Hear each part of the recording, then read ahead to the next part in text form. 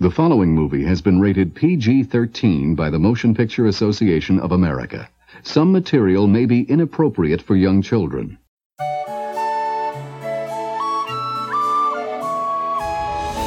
I'm Tara. I'm Ryan. We love Disney movies. So we decided to watch them all, from Snow White to Frozen 2 and beyond. Each episode will watch a different Walt Disney Animated Studios film and tell you all about it. Did we like it? Does it hold up? Who's our favorite hero? Or villain. We'll give you history and fun facts about each movie. And sometimes we'll invite our friends to watch along with us. So put on your tiara or your evil crown and join us on our adventure. This is Tara and Ryan's Princess Diaries. Hello, listeners. We are back with a great episode today. We have Who Framed Roger Rabbit, 1988, and we have a very special guest on with us today, another Ryan. Yes, our first of many Ryan guests. Say hello, Ryan. Hey, everybody. This is Ryan the First. Actually, you've heard Ryan's voice on an episode before. He was the caller on our Tron episode. All right. Yeah, my very fun car echo reverb chamber. I just am excited that you listen to it in the car and you're like, I'm gonna call right now. Well, it's a lot of fun. Thanks for having me on. Again, that number is 707-YO-TRPD1, 707-YO-TRPD1. You can pause and call it right now. So we usually ask people why they want to do this, and we will in a sec. But I want to point out. So Ryan and I know each other. I think if we'd met when we were more adults, we'd be yeah, we're friends, and I think we're friends now. I'd like to say that we're friends. Let's make that official. Absolutely, Ryan and I are friends. Yeah, but Ryan and I met when I was in 4th grade, and he was in. Are you 2 years ahead of me or 7th? Yeah, 3 years. So at that time, that's a huge difference. Now our age difference isn't a difference, but back then that's a huge difference because him and his brother, his two brothers, and his family lived down the street from us, and I was friends with his brother Ross, who was the same year as me. Now Ross, I don't know if Ross wants to be on this. We'll invite him. Why not? Yeah, but Ross, Ross, Tara, of course. Ross is kind of legendary amongst my friends at this point for his antics at my bachelor party, which are a lot less, a lot less Disney appropriate. Well, but no, they are. I'd say they're pretty hard PG-13, much like this movie. They're not nearly as bad as you think they are when I say that. But so I will say that Ryan was one of the first people to contact me asking to be on the show. There have been a lot of people since, but I think once we started having co-hosts, you went, "Hi, I know this is weird." I remember an email or whatever. You're like, "Hey, I know this might be a little forward, but I want to do some episodes." And I was like, "Yeah, okay." So you asked for Roger Rabbit pretty early on. Yeah. Why did you want to do Roger Rabbit? So Roger Rabbit, special to me because I have a very distinct memory of seeing this in the theater as a kid. I was 9 years old, so 3rd grade, 4th grade, right when this came out. And I distinctly remember running around the playground with my friend. There's a part you'll see where the taxi cab kind of swears and he says, "Sister Mary Frances, what the..." And I didn't understand what he said. In my 4th grade mind, he said, "Sister Mary Frances." There's a guy named Francis who's very systemic. So we'd run around the playground shouting, "Sister Mary Frances! Sister Mary Frances!" It was a cool thing that grown-ups said, an edgy cartoon cab.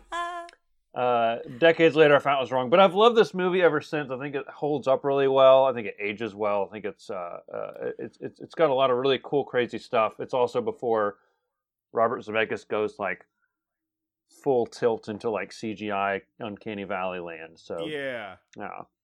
I agree with you. I think this is a classic movie, not just a classic Disney movie. I think this is because of not only how they did, we've done movies where they do live action and animation. This one is so good and so well put together how they did it. I agree. It's a classic movie. My remembrance of it, so if it's 1988, if you were 9, I was 6 or 7 and I saw it in a theater, which... Yeah.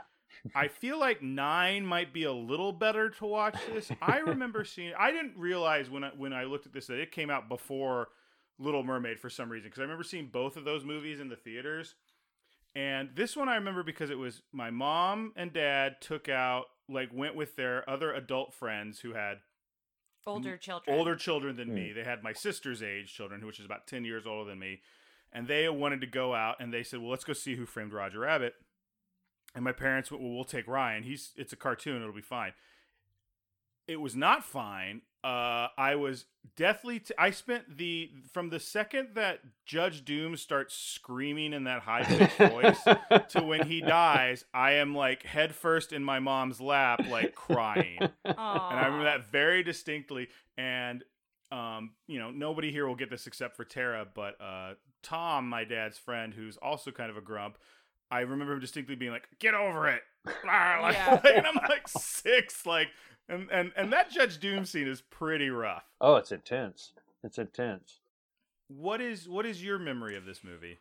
I don't remember the first time I watched it. I definitely watched it as a kid. I remember having a plush Roger Rabbit where you pulled a string and he said like all these different phrases. So Right. I definitely had a Roger Rabbit stuffed animal. So I know it was one that I enjoyed, but I don't have like vivid memories. Like Ryan always has can remember very specific things from a very young age. And for me, it's very blurred. And like another example of that is for Christmas, I asked for some of the movies we've really enjoyed. I've asked for them on Blu-ray to add to our shelf, like our physical shelf of Disney movies. I have to post a picture of it. And my mom wrote a note about Cinderella and wrote how much I liked it as a child. And I have like no memory of that. I love the movie as an adult. And I remember watching it as a child and liking it, but apparently I really liked it as a child. But I don't have, like, some movies I have a stronger nostalgia to. But this is another one of those where I've seen it multiple times. I haven't seen it in a very long time, though. But I have seen it multiple times. I remember really enjoying it. I remember being scared at the part with the barrel, right? Mm-hmm. That's the part you're talking about at the end. Oh, no. That's where that part's scary too, but I don't remember that as much as the other one. Yeah, that part I where remember he puts scaring the shoe me. in the barrel. Dips it in. When he murders a shoe. There'll be a warning at the beginning of this episode, but just, we usually talk about appropriateness. This is a PG-13 movie, and also there's some a warning pretty adult because stuff. Some of my facts talk about adult stuff too. Yeah. With some of the characters. So we'll put the warning at the beginning. We'll still of the put episode. the quacks in this episode, but just letting you know. But the content's a little bit I think that's kind of part of what makes it a really classic 80s movie experience, because if a movie from the 80s doesn't like at some moment shock you and terrify you and give you something inappropriate, you're not really capturing the essence of that time.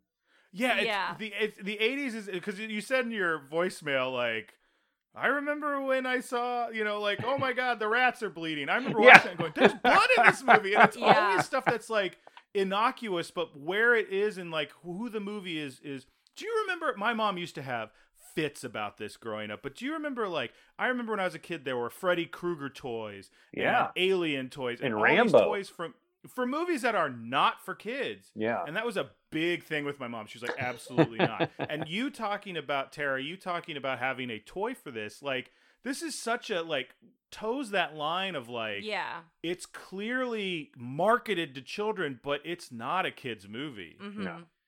I don't know. I know, I have thoughts of that being older now, but I still think it's a great movie. Why don't you hit us with the synopsis? Yeah, so the synopsis here is: a tune-hating detective is a cartoon rabbit's only hope to prove his innocence when he's accused of murder. And it got a 97% on Rotten Tomatoes, so it's very a great high movie. score. Wow. Yeah. And then Let's talk real quick about the top 3 grossing movies that year. Rain Man. Oh. Who Framed Roger Rabbit, number 2. All right. And Coming to America, number 3. Just to put this in perspective, which was fascinating to me, number 10, the number 10 spot is 2 movies that were so close they were tied. Die Hard at number 10 that year is crazy, and The Naked Gun. The idea that The Naked Gun is tied with Die Hard, which is such a classic movie at this point, is so weird to me. Yeah. It also was nominated and won some Oscars, so I wanted to just list those. It won the Oscar for Best Film Editing. It won the Oscar for Best Effects, Sound Effects Editing. And it won the Oscar for Best Effects and Visual Effects. And then it was nominated for 3 more. So it was nominated for Best Cinematography, Best Art Direction, Set Decoration, and Best Sound. So it didn't win those 3, but it was nominated. So I just wanted to talk about that because we're kind of in the time where Disney movies are not nominated for anything until Yeah. I think Little Mermaid, and then you start Yeah. to see it again. So I did want to mention that because this one had 6 nominations with 3 wins at the Oscars that year. Well, in this one, like, I think the animation on this really is, you know, we talked about on Great Mouse Detective how it pushed it into the Disney Renaissance. I think this did as well because one of the key animators on it was Andreas Deha, who's someone we've talked about in the podcast before. He did the animation for Jafar and Scar. Like, he's like a head animator, I think, after this, but this was kind of his start. And the Frank and Ollie Villains book that I have, Roger Rabbit is included. Judge Doom's included in it. Wow. And they talk about how the excitement and the joy for animation kind of came back with this film. That, you know, Disney at this point, their animation's a little bit weaker. Their motion picture films, their live action are a little bit stronger. And so this kind They've of... got Touchstone, which is yeah, what's released which is under, what this but is. yeah. And so this blends the two together, and I think it reinvigorated people to see, like, oh, we're capable of doing all of this. Like, we did this. This is like such a huge accomplishment. And I think that kind of propelled them forward a little bit. Well, part of it was everything they wanted to do in this was hard. It was hard to do. Yeah. But all the animation part of it was essentially, they're like, oh, we know how to do everything on here. This wasn't like Tron when they're like, we'll figure it out and stuff like Yeah. that. This is, they go, we know how to do all this stuff, but to do it the way you want it to is just going to take time. Well, and to make it look as flawlessly as Yes, they did. Yeah. because they Yeah. dealt with shading. They dealt with making the characters look rounder, so they felt like they were in a 3D environment. Every frame of animation had 4 parts to it. It had the animated flat. It had at least 4 parts because there's something. Oh, so it's the animated flat, the matte, which is the black part of it cut out from that. They had the shading, which is just the black and white, like shadows and stuff. And then it was like the color volumetric color, I think. Highlights. It was the color highlights. And then you look at, like, when we watch Jessica Rabbit's dress when she comes out, because that's all sparkle and so there's a VFX layer on top of that. Yeah. That's making it actually like blink and stuff. Well- so that's every piece. It just took time. The head animator said he loved doing it, but he goes, I remember very distinctly running to the room all the time and going, draw faster, about twice a week. So I have 2 facts when you mention that. One with the head animator, I'll say this one now, but now I have to find the number. There were 326 animators that worked full-time on the film, and they estimate that about 82,080 frames of animation were drawn, including concept art and storyboards. And the head animator estimates that over 1 million drawings were done for the film altogether. So I thought that was kind of crazy. The other thing is there's a term in the industry called bump the lamp. Oh, yeah. Yeah, and this is really cool. So bump the lamp is a term that is used by Disney employees. That means they go the extra mile on an effect to make it more special, even though an audience as a whole might not notice it or be aware of it. And it came from this film, and it's when Eddie takes Roger Rabbit into the back room of the bar where Dolores is working to cut apart the handcuffs. The lamp from the ceiling is bumped and it's swinging. And there was lots of extra work needed to make the shadows match between the actual room shots and the animation. So that term, bump the lamp, is you need to go the extra mile and make it look as real as possible. And I thought that was really cool. I remember seeing this as a kid and just 100% believing that those cartoons were in the real world walking around. They're moving chairs. He left a fingerprint on the chair. He bumped that thing. Like, it looked so flawless. It was amazing. Oh, and the dust. It's Yeah. the interaction. So they talk about, Robert Zemeckis said, he's like, oh, basically I just made it an Invisible Man movie and we just went the extra mile. But the way that started was they sat down and they started talking about how they wanted to do this movie. And they shot this test footage, which was essentially just a dude, I don't even know who it might not have been an actor, might have just been an animator, in a trench coat and a hat, walks down these stairs in a dark alley and like turns the corner and is like, the whole time they're showing it and like things, they go, well, we have to make sure he's interacting with stuff. Let's knock this stuff over. Let's do this. And then they did Roger in it, and it's like an early Roger, but it looks like Roger. And he does the whole thing, and it's in the documentary, of course, I'll post on Facebook. And they all got done with it, and they're sitting there looking at it, and they're like, this is amazing. Apparently the executives came over and they're like, so someone's in a suit? Like, how are we doing this? Like, they didn't understand that they shot it and just moved everything with like wires and stuff, and they're like, that's a person. That's a person, right? Like, they didn't understand what was going on. They're like, no, we just animated that. Well, another thing, going back to what Ryan, I'll say my Ryan when it's you. But when Ryan talked about, you said, feeling like those characters were just walking around and that, they were as real as the live action actors. Bob Hoskins. Bob Hoskins said for 2 weeks after his son saw the film, he wouldn't talk to him because he was angry. He was upset that he got to work with Bugs Bunny and his son didn't get to meet him. So that goes to your point of like, feeling that it was so real. And another thing I wanted to mention about Bugs Bunny is talking about Disney and Warner Brothers working together and those characters. Oh, yeah. So this movie was made... nothing. Avengers Endgame. Right. Let's talk about this crossover. Yeah, so this movie was made by Disney Touchstone Pictures, which my Ryan mentioned, and Warner Brothers. And so Warner Brothers would only allow use of their biggest Toon stars, so Bugs and Daffy, only if they got as much screen time as Mickey and Donald. So when you're watching the film, you're going to notice that most of the time, they always appear in pairs. So it's always one Disney character and one Warner Brothers character. So they would get equal screen time. So I thought that was kind of interesting, that they made like a big push for that. I want to go back to what you were talking about Bob Hoskins in this movie.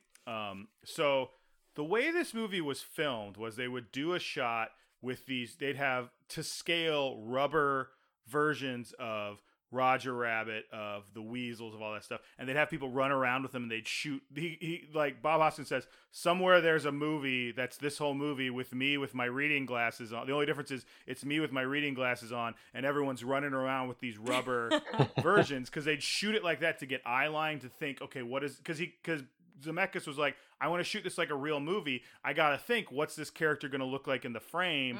So we'll do it this way. And how he needs to look. And there's a scene about that they had to change because of his eyesight, right? Yeah, there's a scene. So when Eddie gets... sorry to cut you off, but this is mentioned in, I just want to give a shout out to this show, The Prop Show on Disney+. Have you seen Prop Culture on Disney+? So definitely check it out, but there's a Roger Rabbit... We need to watch the Tron episode now that I've seen it. But there's a Roger Rabbit episode, so the story Ryan's about to tell is mentioned in this, but it's also mentioned in the facts I looked up as well. I'll get to that story in a sec, because let me just finish this out. Sorry. So they did it like that. The other big thing was they had all the voice actors on set doing their voices for the characters. Like, there's a lot of talk because Ruben Fleischer... No. What's his name? Charles Fleischer. Yeah. Ruben Fleischer is somebody else. Charles Fleischer had like a Roger Rabbit costume made for him when he did it, because he's a weird dude. And he like really wanted to envelop the character. And it was funny because apparently the baby Herman Baby Herman guy walked on and saw him and said, he turns and goes, I'm not wearing a diaper. Like, he was like, I'm not doing that.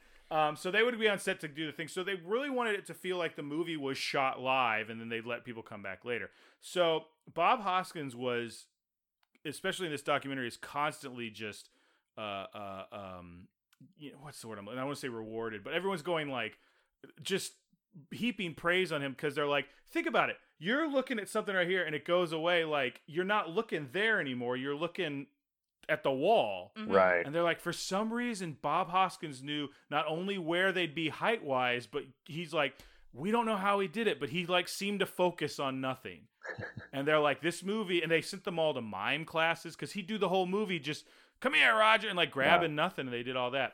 The scene you're talking about was they get out of the car and they're going to Maroon Studios, like after hours, and Roger is sneaking around, and all of a sudden he pins up against the wall and he gets on his toes, and he gets almost 7 inches taller than he usually is. And it's because Bob Hoskins, that's the one time he screwed up his sight line. And he looked way too high, so they tried to figure out how they just drew Roger to meet him. And the same thing, if you check out the Prop Show, you get to meet the voice of Roger Rabbit, and he still has part of like the costume, or they bring part of what he wore. So it's a cool episode. So I wanted to give a shout out to that. There's a Mary Poppins episode that's really good, and there's a couple other episodes. Nightmare Before Christmas. I think those are the 3 we've seen. Yeah, so they're all really interesting. But yeah, Muppet Movie. There's a Muppet Movie one. Oh yeah. Oh, cool. But I remember we didn't watch Tron specifically because you're like, I'm not going to get any of this. Yeah, so now we watch Tron. I know. Well, and here might be a good moment to talk about it was based off the book, but it's not really based off the book. Okay. And I know you have some strong feelings about the book, so I don't know how far you want to go into it. And Ryan, have you read the book? No, I did not. I didn't know anything about a book. No. Yeah, so I think we should at least mention that there is a book, I and wanna then you say- can decide how much you want to talk I about think it. there's so much more to talk about this, but we would have like a 40-minute intro before we even started the movie. So let's save a bunch of the stuff I have, and we'll talk about it while we're talking about With it. the book. But Okay. no, the other stuff. Let's hit the book because I want to talk about the book and then get it over And with. then be done with it. Okay. So I read the book right before I was trying to get it in right before we I was said shot this, but before we recorded this. It is based on a book called Who Censored Roger Rabbit by Gary K. Wolfe. So from the start, the book had a very like iconic cover where it's like it just looked like a rabbit with like this detective talking to a rabbit in like a trench coat. But then you open it up and every piece of art after that is clearly using specifically the Roger Rabbit, Who Framed Roger Rabbit movie stuff. Like in the back, he's in a car and they've drawn Jessica next to him. And Jessica's not really like that in the comic because she's different. And then like the picture So of it's Robert because Rabbit. it's a printing after the movie. It's because he's trying to make money off it. The Yeah. book is not very good. The book is essentially so first of all, they're not cartoons like animated cartoons. They're mostly comic book and comic strip cartoons. And the idea is whenever a toon in this world talks, like they'll get thought bubbles and stuff, and it'll say sometimes their word or how they're feeling, and people take pictures of it. And that's how you make a cartoon in this world, which is kind of clever.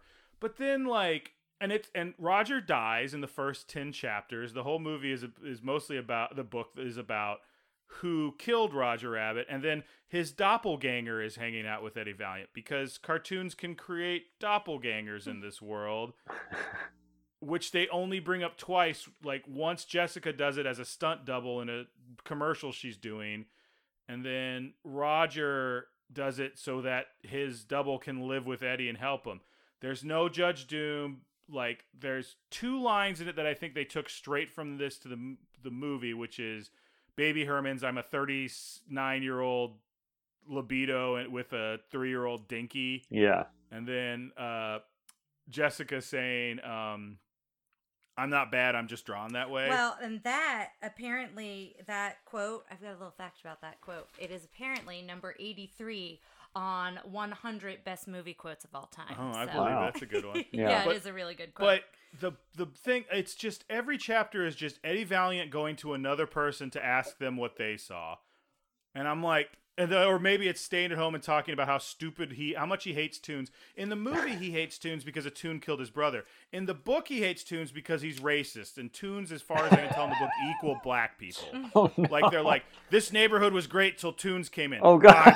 I'd love to see her strung up by her neck in a tree. Oh, God. And I'm my like, gosh. good Lord! Like I was just reading. And finally, I'll be honest, I didn't read the end because I finally just went, I can't stand this anymore. And I went and a spoiler alert if you don't want to hear the end of Who Censored Roger Rabbit, it was a genie. There's this whole thing about a tea kettle that Roger stole off the set of Alice in Wonderland, and which he had a bit part in. And it was a genie, and the genie killed Roger, but Roger killed the other person. I'm just like, I read it and I'm like, I just, the whole time they kept making a big deal out of the tea kettle, I'm like, I bet it's a genie's lamp. And sure enough, that was the big twist. And I'm like, here's the thing. If you really want to be a completionist, check it out. If you like the book, I don't like judge you. I think there's a lot to be said about it's written in 1981, but there's a lot of like thinly veiled racism about black people in entertainment. It's too bad because there's so much. If you want to like nerd out on this movie, there's so many better things to nerd out on. Like there's that's so what I was many gonna buried say. references in here. Yes. There's so many different cameos animations galore. on it. Yeah. And I they're think we're gonna enjoy it because we've seen all these movies and we're gonna be like, because like I forgot Mary Poppins Penguins are like the waiters at the Ink and Paint Club. It's called the Ink and Paint Club because of the Ink and Paint department, and it's this one's great because of all that stuff. And the book is like there's a part where like he meets Dick Tracy, and that's about it. Like they mention stuff, but I have a couple more things I just want to share then, Okay. unless you guys have anything else. This is the first movie and the only one up till 2020 to have characters from both Walt Disney and Warner Brothers to appear together on screen. So, What was 2020? Oh, just like, until as now? in Oh. up until now. So, yeah, I don't know if they have any future plans to do anything together. I don't think they do, but Everybody's so like miserly with their Yes, content with their- and their yeah. IP at this point. so yeah, they're all sticking together. I also read, I don't know if you read about the budget, but I read it had an estimated production budget of 70 million. Does that sound right? Yeah, I don't see why not. It says it was the most expensive film produced in the 80s, and it had the longest on-screen credits for a film. So I thought that was kind of interesting. Another thing I found interesting is that the first test audience was mostly 18 and 19-year-olds, and they hated it. Most of them walked out on the Yes. screening. And Robert Zemeckis, that's Yeah. how you say his name, he had the final cut, and he refused to change a thing. He was So- like, I don't care that they Yeah, didn't that's like it. in the documentary I saw, because they would he goes, they were showing it on a Friday night, they're getting all these teenagers there with their dates, and the first 5 minutes is a flat out cartoon, and they were like, I'm not here to see this, and they got up and they left, and like the other stuff all had like, we were still finishing animation, so Yeah. it'd be some of the shots with them talking to nothing. Yeah. Mhm. And so they were like, "Well, we're out of here." And he's like, "I'm not changing anything. I think it's good." And he said they got like exponentially better as they got closer and closer to a finished film. I also have something that I wanted to check it with you, my Ryan. Jessica Rabbit, her speaking voice is Kathleen Turner. Yeah. But her singing voice is Amy Irving. And I read something that said only Irving is credited. Yeah, Kathleen Turner didn't want to be credited. She talked about that. Okay, in the, I couldn't remember. I thought that was true, but I think wanted everyone to double check. knew, and it like be like, "Oh yeah, it's in it," but she's not. She may not actually be in the credits. There was. Maybe she is eventually, but she talks a little bit about that in the prop culture. She says, I didn't want to. Yeah. And it wasn't because she didn't want to be a name in it. She wanted she wanted Jessica to breathe on her own. That's right. That's right. I also wanted to talk specifically about Jessica's curves. So Me too. Yeah. Let's talk about an So- early awakening for young Ryan. That's actually not what I'm talking about. However, to give Jessica Rabbit ample bosom and unusual bounce, her supervising animator, who was Russell Hall, he reversed what happens naturally. So he reversed the natural up and down movements as she walked and her breasts bounced. So they go in opposite of how it would in real life. So that's kind of what gives it. Oh. I hope So they that went didn't up ruin more? it you. Yeah, like they bounced up when a real woman's breast would bounce down. Well, So I don't know if that's I don't going to think it- spoil anything for you now I that you think it's watch gonna- it, but I just imagine this poor guy going home to his wife with all this like,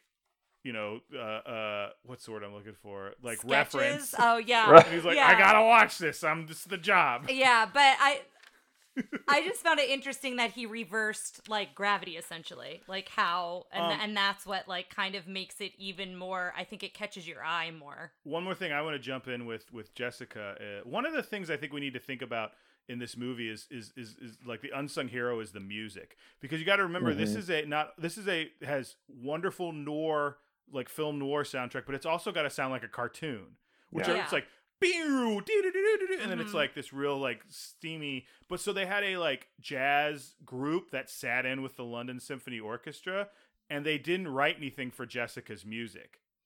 They just go. Well, they played it once, and then they had like they go, and the jazz, all of that is improv. Interesting. Wow. I didn't know That's that either. really That's cool. incredible because Yeah, it's that's so awesome. good. Yeah, her stuff is like Well, perfect. and I mean, it makes sense that they were improvising what they were seeing, right? So they were Yeah. watching it and improvising on top of it. I'm imagining. yeah, Yeah, no, that's it's, so they filmed cool. it. They did the same way they do when they do orchestral stuff, but they would go, "This is the scene," and go. That's Yeah. awesome. That's really cool. The only other thing I wanted to throw out too, as we're kind of building up to this, like you kind of talked a little bit about how this is an interesting time for Disney because they're coming off. They were really experimental with Tron. Now they're trying to get their animation studios back up. They're about to hit Little Mermaid pretty soon after this. Next year, I think. Yeah, so they're picking up their stride, but that's still a huge investment to like risk on this weird, like very technically heavy animated thing. But also, Robert Zemeckis is coming off of Back to the Future making this, This that's is right, like yeah. his third real actual movie he's made is Roger Rabbit. So, like, as a director to come in and say, let's do it, because he did like Romancing the Stone, and then he just did Back That's to the the other Future, one, and then he hits this, and he to like take on the weird, bizarre challenge of animated and double shooting it with the props and all this stuff. It makes it more impressive, even in my mind, to see what he went through to get this. Another thing that's interesting talking about Jessica Rabbit, I don't know if you guys have heard of this, but we have started talking about the things you catch, right? The things that people are like, oh, this was inappropriate and this was put in the animation or I whatever. forgot about all So this. supposedly in the original VHS release, when Eddie and Jessica are thrown out of the car, you can see a few short frames that she's not wearing any underwear.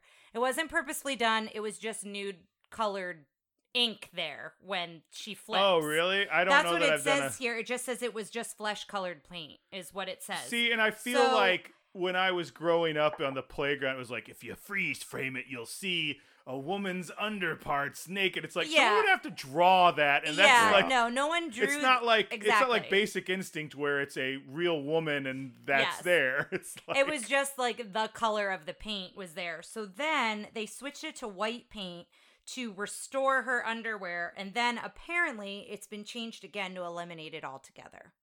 So I don't exactly I would know. put Baby Herman's face there. So that when it came out, I was like, "Hey," So, for but like a it sounds second. like it happened quick enough that most people probably didn't catch that it happened. I don't know, but No, it was during, because I think this is the same thing with the Rescuers. It was like freeze frame technology, the pause button on a on a VHS. Yeah, it was where like, you were ooh, what's able to that? And pause. they tried to do that. Yeah. Some perv was like, I'm gonna get every frame of Jessica Rabbit.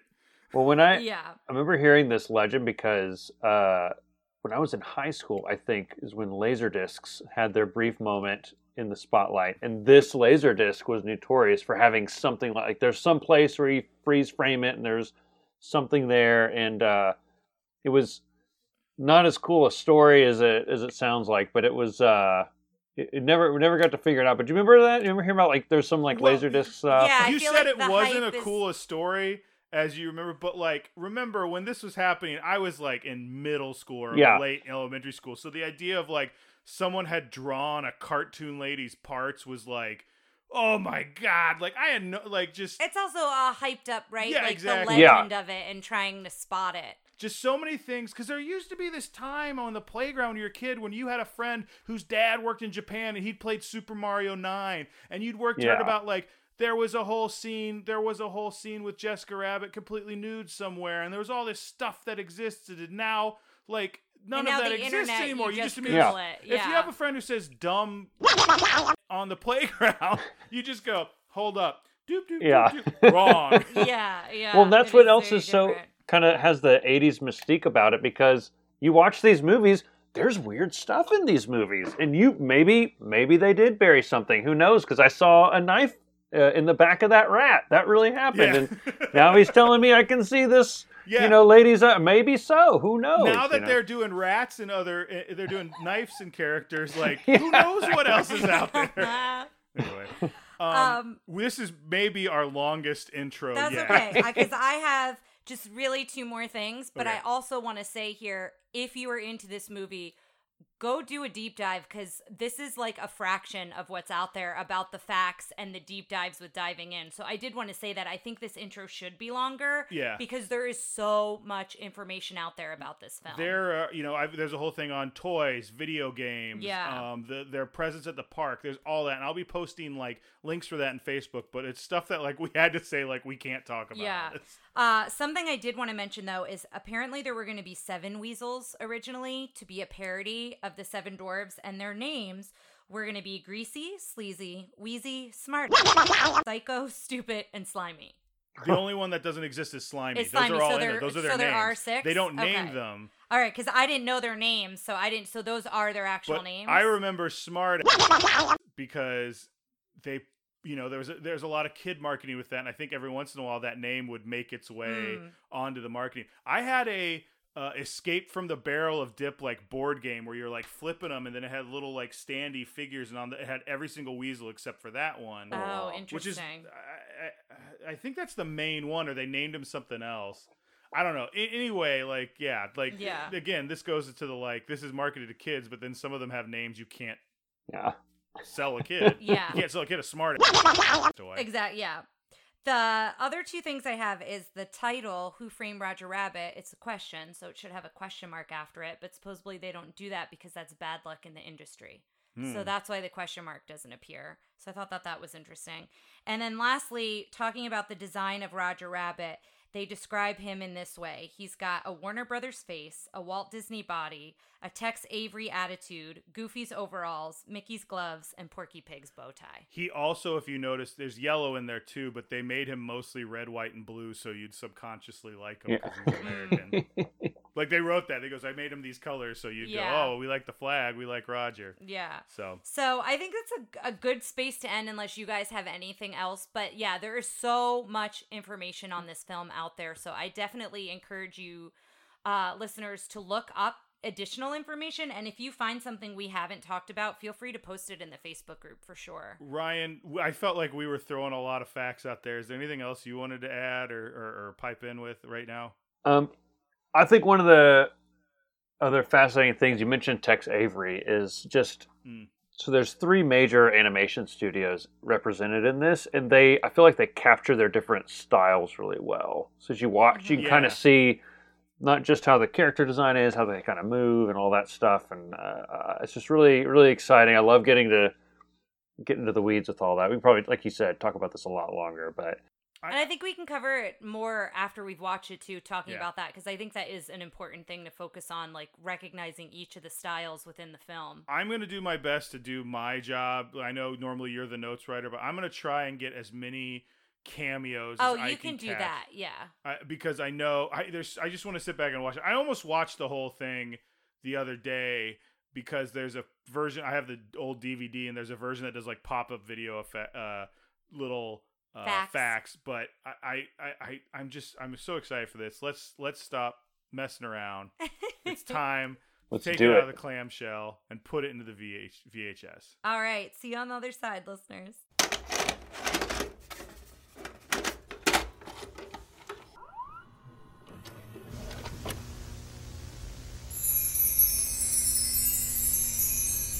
Hello, listeners. We are back, and that was everything I remember and more. I laughed a lot. I was also horrified a lot. I'm really curious about your takes on it, especially because it's a movie I think both of you remembered way more than I did. Tara at one point went, I can't believe they let us watch this as children. It was Doom's death scene. I was like, I can't believe we've all seen this as young children. Yeah. It was horrifying and amazing. It was wonderful. Yes. Yeah. Yes. I got to be honest. I have such vivid memories of every part of this film. But like I do in a lot of films, I really have absorbed and stuff like that. But it's amazing that it's 100% memory, and then when I get to the Doom part, like it's you feel this like dip because you you blocked it out. Here? Like probably. I don't remember. Yeah, I don't remember him having spring shoes and jumping. Mm-hmm. Oh, I just don't remember those parts. Locked in on that. I was really excited to see it again this time. I don't think I had picked up on a lot of the music cues sounding like Back to the Future. Ryan, I think you pointed that out.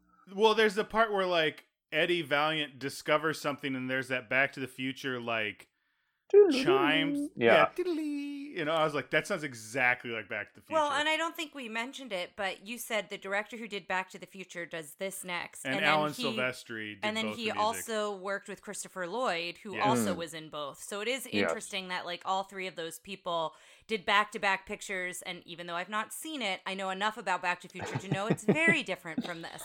So it's interesting that all 3 of them worked together on these back-to-back films that were so different in so many ways. Just to let everybody in, it's the night before we all come back after Christmas break. It's getting a little bit late. I know one of us has work today, so let's just dive right into it and let's go. I know we have 8 billion things to say about this movie because we all Yes. seem to like it so much. So. All right, so feel free to stop me whenever. But Oh yes, I we have to will- stop Tara. I have 4 pages of cameo notes. So do you want to do the cameos? Do you want to save them all for the end, or do you want to interject as they happen in the movie? I've written some of them down in the movie. But... When you get to those areas, I'll jump in with who I Okay. saw. And if anybody else says anything else, we'll do Okay. it. And I have the worst handwriting in the world, so we'll even see. if you get them all. This one, Twardy Bird and Garfy, like the dog. That's I can read here. So it opens with Roger Rabbit, the title, Who Framed Roger Rabbit, and then it opens as if you were watching a Looney Tunes cartoon, essentially. And we meet Baby Herman and Roger Rabbit, and you only see the adult from like her knee down, and later on you see that that's a prop, like the leg is a prop. Did It's you not... see that? Yeah, it's like stilts. Yeah. Yeah, it's like yeah. a guy on like fake leg stilts. It was wonderful. Yeah, I that love was so like good. when he emerges. Well, that whole scene, like it's Baby Huey's baby. I keep saying Baby Huey. Baby Herman yeah. keeps getting into trouble, and Roger's trying to save him, but he keeps getting hurt, and Baby Well, Herman seems just fine. And I'm fine that Baby Herman has a pink bow in their hair, but it's definitely a boy name, but very much looks like a girl baby. I think it's just Don't you supposed to think, look like or a cute no? angelic Oh, baby. a cute I think it's angelic supposed to be a boy Yeah, baby. I mean, I'm fine either way, but I think I always thought it was a girl baby with a boy voice, but I guess it really doesn't matter. But it Yeah. ends with the fridge falling on Roger, and when we cut to the whole bit is Roger can't for some reason get stars to show up when he gets hit in the head, which is what was in the script. But so when the fridge opens, you notice that everything is live action, even the stuff in the fridge, but it's drawn in such a cartoony manner, which I love the idea that not everything in a cartoon is a cartoon prop. It's a real prop that has been Like they have a drawn warehouse certain way. full of these like fake cheeses and things that are Yeah, go in yeah, cartoon fridges. And one thing I wanted to say, like, it's amazing they spent like enough time making this a legitimate short cartoon, and it was like Mhm. Yes. really great. Like all the visual gags were great, the timing was great. There's this wonderful like weird plasticity to the geography of the room. So 1 minute it's like as big as a football field, and then it's this really little space. It just feels like a really actual a cartoon that they made that didn't have to put all that much effort into it, and then they did such an amazing job with it. Yeah, and there's all the gags, like when you think Looney Tunes, like when all the knives go against Roger and like he sticks him to the wall, and then all of a sudden the vacuum appears, and then at one The point, Suckalux. yes, and then everything that's Acme brand in there, Yes. of course. And They're then, setting up stuff for later in the Yeah. movie in a cool way. And then Baby Herman, when Baby Herman climbs on top of the refrigerator, I just found it interesting that he was climbing on sliced bread that was open, like it wasn't in a bag; it was just sliced bread. Yeah, there's also the part where apparently they keep a shelf of only heavy pots and Yes, chili sauce. yeah, and that all fell on. I mean, it was obviously for comedy, but they were just funny moments within those scenes. The thing, there's a couple things I want to point out here. Number one, this isn't the only Roger Rabbit short that exists now. They went on for a while. They used to have Roger Rabbit shorts before. They did a couple. They did like one where it's like he's in a camp, and one where he's on a roller coaster. I don't remember. You can watch them all. They're all on Disney Plus, so we should probably maybe do a that's quick cool. mini-sode of those sometime. The other thing I want to point out is, and I should have said this beforehand, if you're watching, you haven't watched the movie yet, watch for Roger's ears. The way his ears are animated are so flowy. They wrote it, they said, I wanted Roger's ears to feel like a ballet, and you were watching like almost like a visual representation of how he was feeling and what was happening, and like he's counting all those things and his ears are wrapping up, and like his ears. Even when he goes to be forced into the dip in the bar with Dolores towards the beginning, like his ears are almost like hands. They stop him from going in, Yeah. like they're holding on to the barrel. So the third thing I want to say real quick is, to me, what really kind of, it's funny because it didn't really take me out of this scene, but the only thing I think that kept this short from looking like a perfect cheap cartoon is how good it looked. Yes. Like the fact that it looked like it was so well animated like a movie almost made me go, well, this doesn't look like a really, cheap, quick cartoon, because they obviously put way more money into it. But it's beautiful. Like the tone is right, like you said. It feels like one of those old kind of Tex Avery or Tom and Jerry type cartoons. Yeah, it was great. So as Ryan mentioned, when they call cut, it reveals that Roger can't make stars appear. He made birds appear when the refrigerator falls on him. And then this is when we hear the real voice of Baby Herman. We hear he is like a cigar chain smoking adult man. Which I think is a funny bit. Yes. Like, and so we then go to Eddie, who shows up in Mr. Maroon's office, and Eddie is the PI, Valiant. And basically, Maroon hires him to figure out who Jessica Rabbit is messing around with, and Jessica Rabbit is Roger Rabbit's wife, right? They're married or they're not they married? are married. They are married. That's why her last name's Rabbit. Oh, that makes sense, yeah. It's not her maiden name. Yeah, good point. So basically, that's kind of how the story sets up. Is he's supposed to investigate. He doesn't really want to because it's a tune, but He's got a problem with tunes, but we don't really know why. We don't know why yet. And we also see that he definitely needs the money because there's a whole scene of him like negotiating and trying to get as much money as possible from He's Maroon. also later tries to use a check to get on the thing trolley. I like about the tightness of this movie is everything adds later. You're introducing the trolley, which it gets bought out later, and it's to the bigger part of the plot. He doesn't like tunes. We don't know why yet. Like, Roger can't see stars. It's like performance anxiety. Well, his wife, there's rumors that she's patty caking around with other people.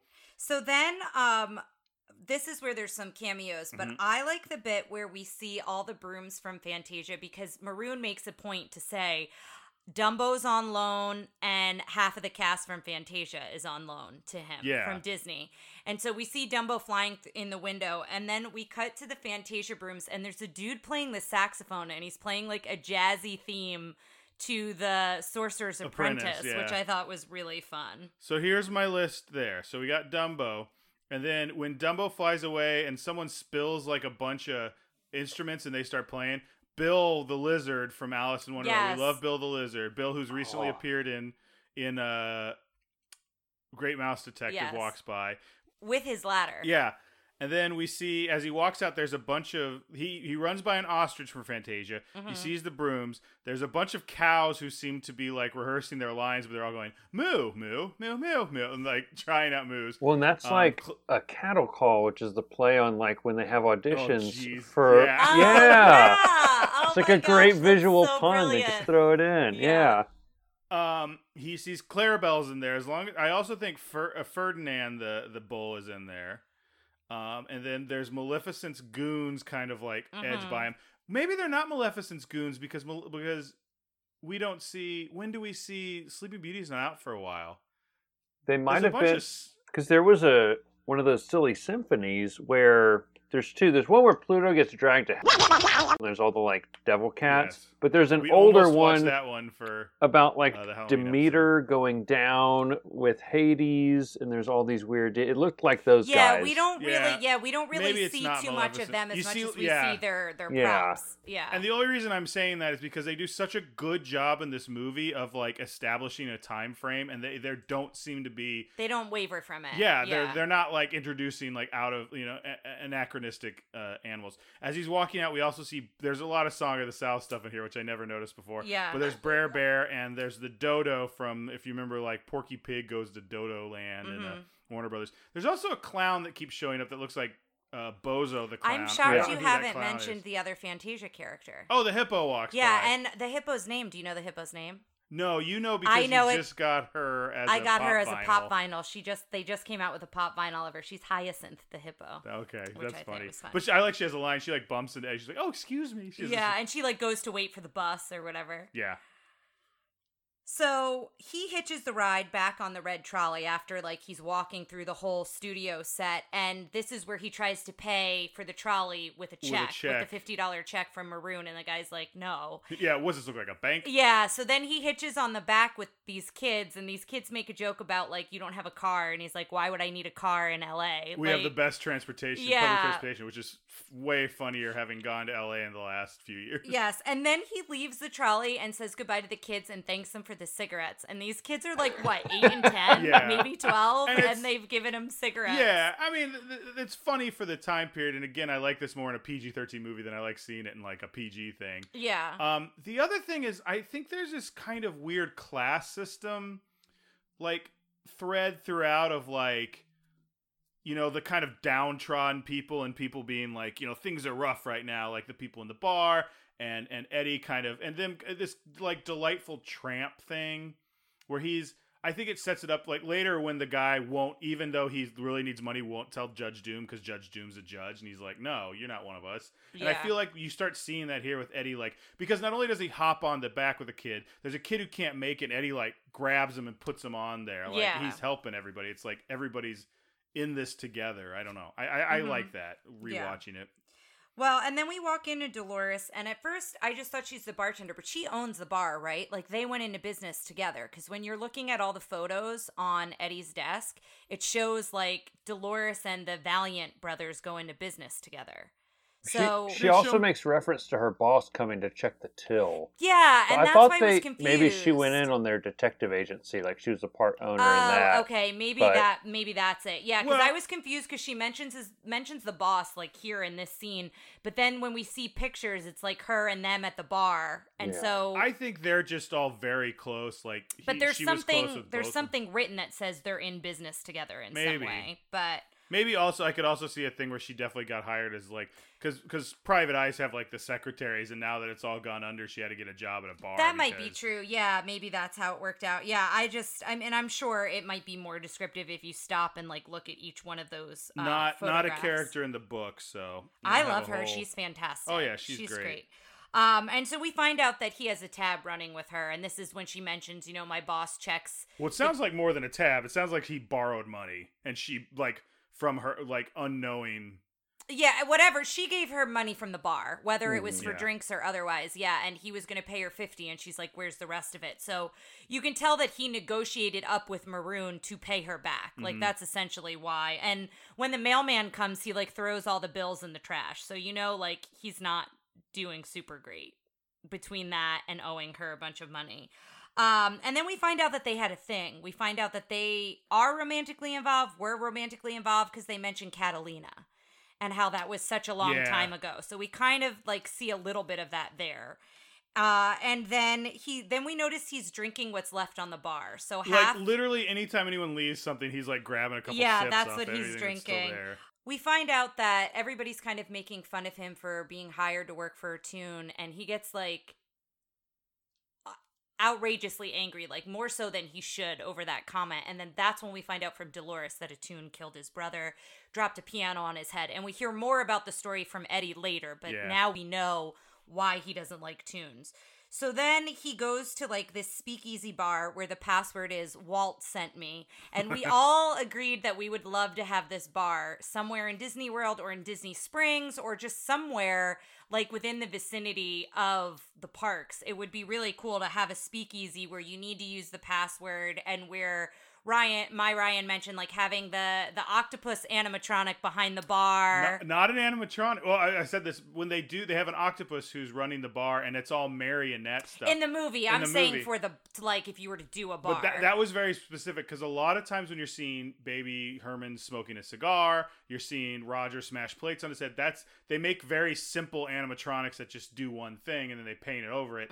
They didn't want to do that with that octopus because they wanted him to have the wavy arms and they couldn't make something like that. So it's funny because after that they apparently go, well, this marionette guy, he's like, I was only hired to do this. I ended up doing this and this, and like they started building sets to do all those sorts of things with marionettes. That's cool. So the next cameo is Daffy and Donald Duck, and they're doing dueling pianos, and I love the whole bit with them. It's really funny, them playing back and forth and everything that happens. I believe this is called Hungarian Rhapsody by Franz Liszt. Is that correct? Were you shaking your head, Ryan? Yes. Yeah. Yes. I think that's right. And I've heard this in other cartoons, and this is probably my favorite. Yeah. Spoiler alert, this might be my favorite musical number. Oh, yeah, it's a really good one. Because Donald's yelling at him, Daffy's like, can anyone understand what this duck is saying? Yeah, and you made a point, too, that Daffy looks like the older version of Daffy, not the version of Daffy that would have existed in 1988. Yeah. All the Warner Brothers cartoons look like older versions. Yeah.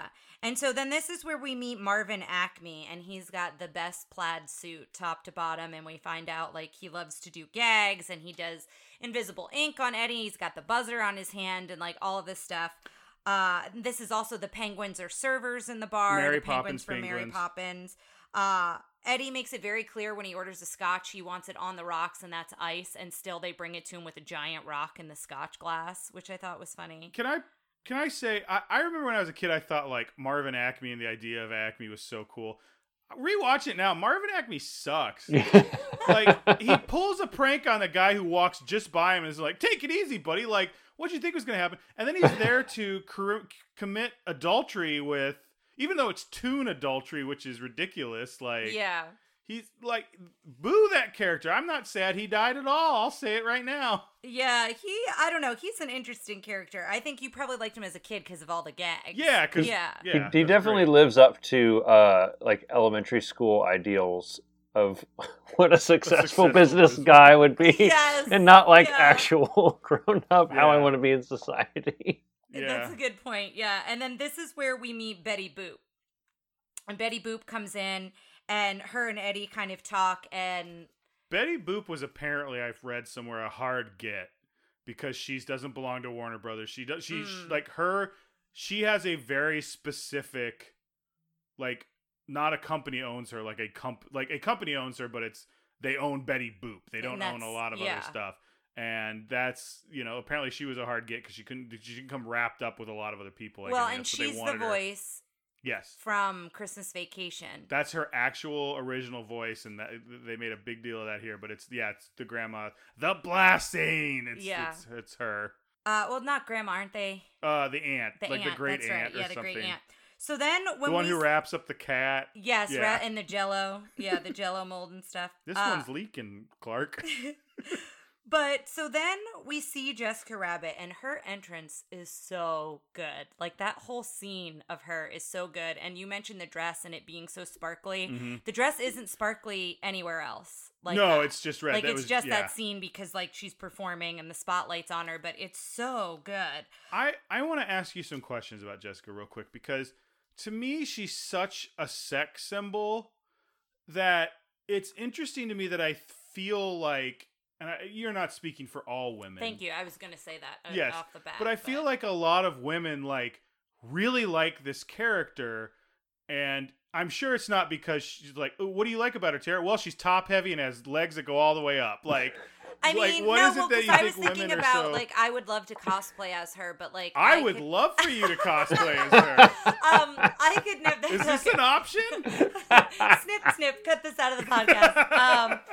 No, I think for me, and again, I don't speak for all women, and I can see why a lot of people might have issues with Jessica Rabbit as well, because she has what a lot of people have issues with Barbie. Like, Barbie is not, like, physically attainable. I would say, like, Jessica Rabbit, like, I could cosplay as her, but I will never, ever be able to get my waist that small, no matter how much I cinch it with, like, a corset. Like, that's just not physically possible, right? But You can't get a 7-inch waist? I don't understand. yeah, but I'll break a few of my ribs. I've got coffee mugs that are bigger around than her waist. But what I will say is I do like her energy, and I like that she appears as something, but she's something else. And I like that she truly does care for Roger, and it's like, yeah. you learn, I think over time you learn to really like her. I have this memory of always liking her, but I don't know if that was the case the first time I watched it, because if you watch it for the first time, she is kind of put up to be the bad guy, right? Like, when he's taking the pictures and all of those things, and even when she's in the alley, he thinks she's shooting at him and she's saving his life from Doom when they're in Toontown. I just think she's kind of a riff on that classic film noir femme fatale, where Yes. But she doesn't turn out to be the but bad then she guy. turns. which Yeah, is- they turn it, which is really nice. They spin it, which I think is really great. Yeah. And I think she has a strong energy and a strong presence, and some of that is the sexualization of her. She is very sexualized, but I also think she's willing to do whatever it takes for the person she cares about. Like, I think in the end, like, that's what you find out. And you find out that she likes him so much because he makes her laugh. Like, I love that line. Yeah. Well, So, the thing I kept thinking was, I know she's not a villain, but that's a lot of cape drama. Yes, Like, yeah. Yeah. She has There's that kind of vibe. Her hair is her cape drama, I feel like, too. There's gotta be like drag queens who dresses. Oh, I'm sure. I was just, it was another thing when we talk about cosplay. I feel like I've known a lot of women in my life that like don't really like dress up sexy except for one thing, and that one thing is like the one Halloween they're like, I'm Jessica Rabbit. And I just thought that was such an interesting like point. I think it and could be again, maybe, you're not speaking for them. No, but, I'm not. But it could maybe be empowering because she's more than just a pretty face, right? So you're dressing as her, and it's very empowering. She's a strong presence. She is also very beautiful. I mean, she controls that room full of idiot men. It's like she's in control of that room. Yeah. So, yeah, okay. I just wanted to talk about that a little bit. No, yeah, and I mean, again, I'm sure there are other opinions out there. I don't want to, like, speak for everyone, but that's kind of how I gravitate to her I don't want to ask our audience to post their, Jessica Rabbit pictures. That feels a little sleazy. However, like if you've cosplayed, but if you honestly, have, let us, if you want to, that's anyone fine. in Disney, we'd love to see them. But let us know, like, if you're a lady out there, let us know if you like Jessica Rabbit or not and why. Yeah, because I'm sure there's the other side of that coin as well, and I would understand that. I just don't have those feelings towards her. Do you get what I'm saying? Yes, I was 7 when I saw this, and it awakened something in me. So I have a completely different view on. Obviously, her. We also talked about here when she goes up to Acme with the handkerchief. I don't know if it's a handkerchief or a napkin, but whatever it is, when she rubs it on his head, and both of you guys were like, "I have no idea how they did that." I'd love to see that one. Yeah, it was animation. So articulated, and from where she grabs it and moves it around, like I guess it could have been like a animatronic thing, but it was so smooth. There's another just kind of moment where I didn't notice it for years because it just looked like it happened for real. And then when you think about it, it has to be a thing. It breaks my brain. It could just be someone they like reach up behind him and do it, but they're hidden. But you don't think that because you're like, well, how would Jessica? Wouldn't they be in the way of Jessica? And then you're like, oh, she doesn't exist. Yeah, it's so, and I think that's a testament to this movie. And yes! I have that in my notes several times. Like, it was so seamless, or it looks so good here because of whatever. And you see that throughout the whole film. The minute I stopped actively thinking they're not on screen together, that's the second I started just going, oh, he's right there. Yeah. You know what I'm saying? I had to actively be going, this isn't really happening. This is really happening. That's the only way I could get around it. Yeah. So then we go to Acme's in the dressing room with Jessica Rabbit, and he's brought her flowers. And Eddie is like kind of peering through the doorknob, and this is where the bouncer. And I don't know, is the bouncer a character that we know, or he's just an animated goon guy? I think he's from this. Like, I think this is where he's from. And he winds up kicking Eddie out for snooping, and then he snoops at like the world's highest window. That window is so high up for him. He has to, like, jump super high. Eddie's very short. I guess that's true, too. And he realizes that they're playing patty cake together. And there's obviously the innuendo here, because when you hear them playing patty cake, it sounds like I don't want to tonight. I have a headache. Yes, and then she's like, oh, and, and there's all this stuff. And then when you see the pictures, you find out they actually were playing the game patty cake. So that was what they were doing, but it's definitely, they want you to insinuate it's something else. So they show the pictures to Roger, and he is sobbing in Maroon's office, and he, like, can't believe that she played patty cake, and he's just going crazy over it. Somebody must have made her do it. Yeah, and so then he drinks alcohol, and when he drinks alcohol, we find out he, like, freaks out. He changes colors, the smoke comes out of his eyes, like, he goes wild. And there are a lot of scenes like this that I didn't write down a bunch of details, because you really just need to watch the movie. Like, if you've never seen it, if you haven't seen it in a while, it's worth it to just go rewatch it. But I love that when all of that ends, after Roger has, like, gotten that all out of his system and thanks Maroon for the drink, Eddie's, like, wet. Like, Eddie's, like, almost drenched from, like, I guess the bottles breaking and everything. He's holding the other, that's decanter right. and it explodes. Okay, yeah. I just liked that. And then this is when Roger leaves through the blinds, which is a very famous scene of his silhouette cut out through the blinds and the glass. That's in the prop culture episode. They go and they find that, and the guy and they talk like, about how how did you difficult do this? it And they was talk to about do that. how they did it and stuff. So, again, we'll check out that episode. And then it cuts back to Eddie looking at pictures he developed from the camera, because Dolores had mentioned the film in the camera is from when they went to Catalina. So there was still film in there. And so we see Dolores and Eddie together. We see Eddie with his brother. And then we find out that they're Eddie and Teddy. That's their names. And this is where we see the newspaper clippings and we see the photographs that I was mentioning earlier. Huey, Dewey, and Louie are kidnapped, and Eddie and Teddy help them. Something with Mickey Mouse, I missed that. Something with Goofy, too. Goofy was cleared of spy charges. Yeah. Which I love the idea of, like, this like, communist scare, but it's Goofy. Yeah.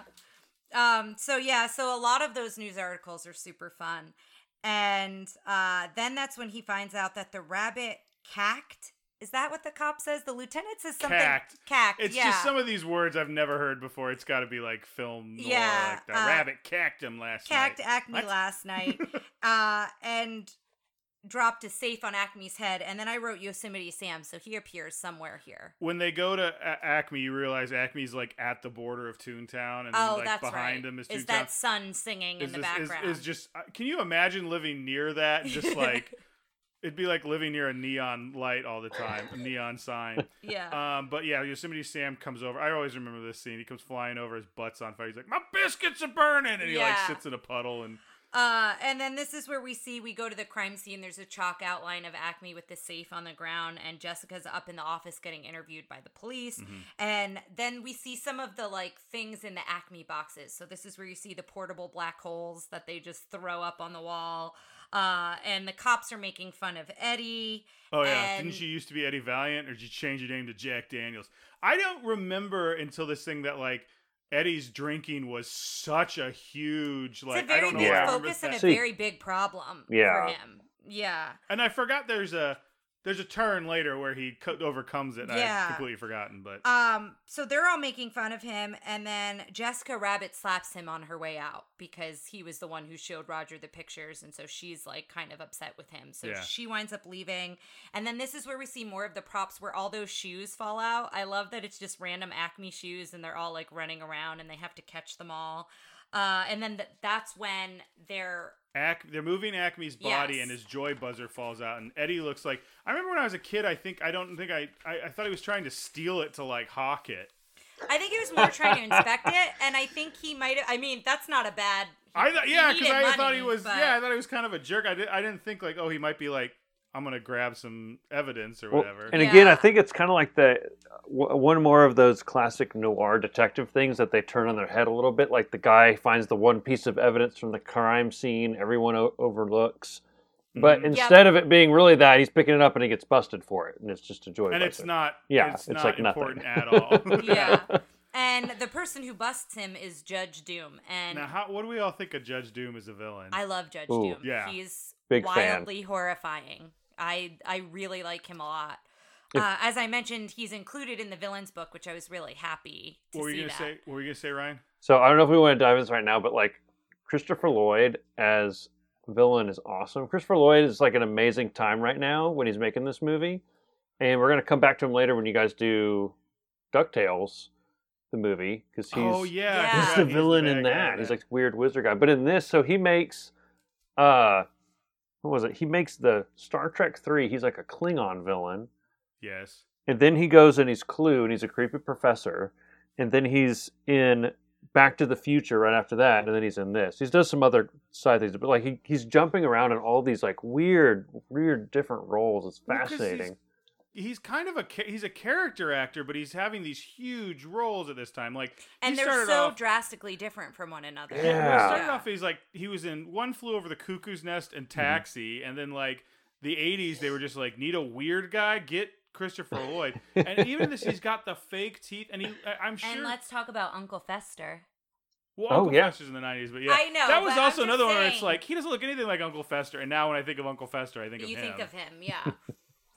But yeah. But no, I absolutely love him, and he winds up calling Eddie out for removing the evidence, and then this is where the weasels show up, and the weasels are something. Yeah, I like the weasels too. I do, but you've got a character that's like, oh no, you're right, a problematic like mental health character. Oh yeah, there's a problematic. There's a guy who's smoking, chain smoking, and then there's the one who's like, I think his character trait is Hispanic. And then the one that's kind of like. With the club. Well, he's just stupid. I hate to say that word to describe it that way, but I don't know how else to describe him. But I think making them all the edgy versions of cartoons at the time made sense because they're rotten. Yeah, like they're all the like edgy cartoons that have gotten together and been giving this like corrupt cop job is great. Yeah, and this is when Ryan noticed the makeup line on Judge Doom, which I thought was a really interesting choice, that it does look like he's wearing a mask, and we find out later that is. And so it's just a very small detail that I think is really cool that they thought about. I just feel like if you rewatch him under the lens that he's a Toon in disguise, spoiler alert, like every time he turns, it's like it's all like that all informed that performance, and it's so obvious. Like there's times when he gets really like later when he's like, "It was me, and you'll never get me," and he kind of starts going towards his Toon voice, but never quite gets there. Like, and why he knows everything about Toons, like it's interesting. And they talk later about how did Judge Doom become the judge of Toontown. He's like, oh, he spread all these simoleons around town, and then when they're talking about the guy they're chasing, he's like, he got a zillion simoleons from the first bank of Toon. Like everything connects in a way I never really noticed before on this. Yeah, when they're talking about how his brother died, and who they were chasing. So this is where we find the shoe that's like just nuzzling up to Judge Doom's foot, and it's like squeaky and cute and smiley. And he takes the shoe, and this is the part I was talking about earlier, and drops him into the dip. And that scene is so horrifying. Did you see the eyes on that Toon and how sad that shoe looked when it got dipped into those chemicals? It was awful. And then the smoke that surrounds Doom's face, that shot when it's like him in like all the smoke from the acid, I thought was a really cool shot, but very I couldn't horrifying. believe how, I remember that scene terrified me as a kid, but like watching it now, like that poor little shoe just like wanted to nuzzle with him and like be his friend, and like just straight up in a room full of people gets slowly burned to death. Like it's a really and everyone just horrifying watches. thing. Yeah, it's awful. It's so sad. And so then we cut to Eddie going back to his PI, where his location, basically where he sleeps. I mean, it's his apartment as well as like his investigation office. And we see like this woman bending over a baby carriage, and she starts a lighter, and Eddie like runs to attack her. Like, what is she doing? And you realize she's lighting the cigar for baby Herman. So that's just another like fun bit. But baby Herman is insisting that Roger couldn't have killed him. And talks about how there's no way Acme wouldn't have a will. Acme always said that he had a will and he was leaving Toontown to the Toons. And so that's like the whole mystery here, is what happened to his will and like who benefits from getting his will or making it known that there is no will, essentially. So I was looking up. I remember reading somewhere. I always wondered like there's this Toon that murders people. Where is he from? Like, what was he before he was Judge Doom? Apparently, in a non-canonical graphic novel, he was known as Baron von Rotten, and he was like essentially, like, there's rumors he like was on the side of the Nazis during the war and stuff. He was a bad guy. But that's great. Whatever. What I did find was some trivia for some other people who were considered and were almost cast as Judge Doom. Tim Curry auditioned for the role. I read about that, and they said his performance was so frightening they didn't want to use him. Wow. Yeah, I did read about that. John Cleese expressed interest, and they said no one's going to take you seriously. Here is the giant list of other people. Here's someone who auditioned but was turned down. Christopher Lee from Lord of the Rings and from 8 other million things. Here's the other list. Roddy McDowall, Robin Williams. Wow. Sting!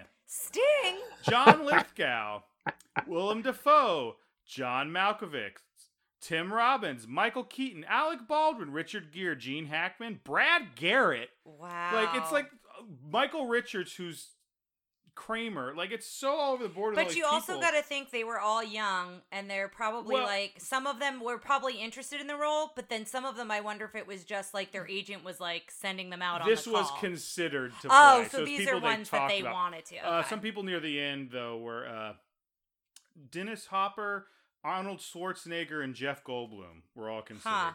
I can't imagine someone doing a better job. I think I agree with the idea that Tim Curry would have been too frightening. And Robin Williams, I understand why he was in the running for sure. Well, this is also, I think, before, like, he later in his life wanted to do a lot of darker roles, and I think this is before that, so that's why he wasn't being considered. But probably the want was still there.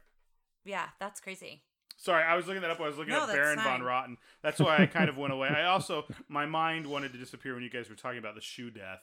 Oh I yeah. don't want to relive it. You don't want to relive it. Yeah, it was sad. So then we cut to him looking at the newspaper, and that's where you pointed out there's an old version of how Jessica was animated. Yes. She's much softer in that animation. I feel like Well, she's got a nose. Yeah, She doesn't really have much of a nose in the well, movie. and you don't really ever see, like, you see her full face, but a lot of times her hair covers up half of her face anyway.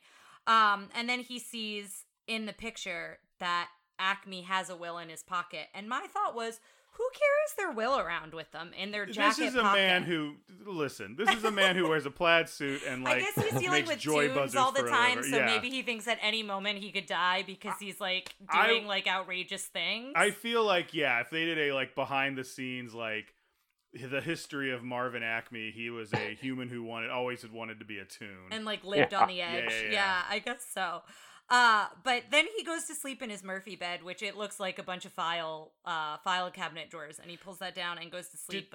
Did we talk about the history of the Murphy bed in this podcast, or was it on Craniacs? I think that was on Craniacs. Real quick, the Murphy bed I just love this story. The Murphy bed was invented by a guy who had a very small apartment who wanted to invite women over to his apartment, but you can't have women in your bedroom in an apartment, but he only had one room, so they wouldn't let him over. So he goes, well, I don't have a bed in there. And it was so he invented this thing. He wanted to invite an opera singer over.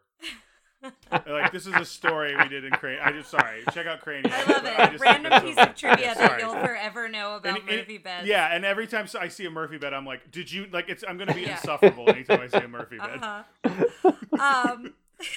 So we see, like, that somebody is under the sheets, and we can't tell who it is at first, and then we see it's Roger. And so Roger talks about how he didn't kill Acme. He went over to Jessica's dressing room. He wrote her this love letter, and he wrote it with lipstick, and it was on paper, but it was a blank piece of paper, and it was really weird that I guess it was Acme who just gave him this blank piece of paper, but he used it. Oh, no, he just found it. He found it. Okay. Later you find out remember. Jessica goes, he supposedly gave me his will and testament, but it was just a blank piece of paper. Thank you. I couldn't remember that connection. We've really, like, the way we've positioned it, have put those dots together real easily, but later in the movie it happens so fast, I think you don't necessarily know. Yeah, I kind of forgot that connection.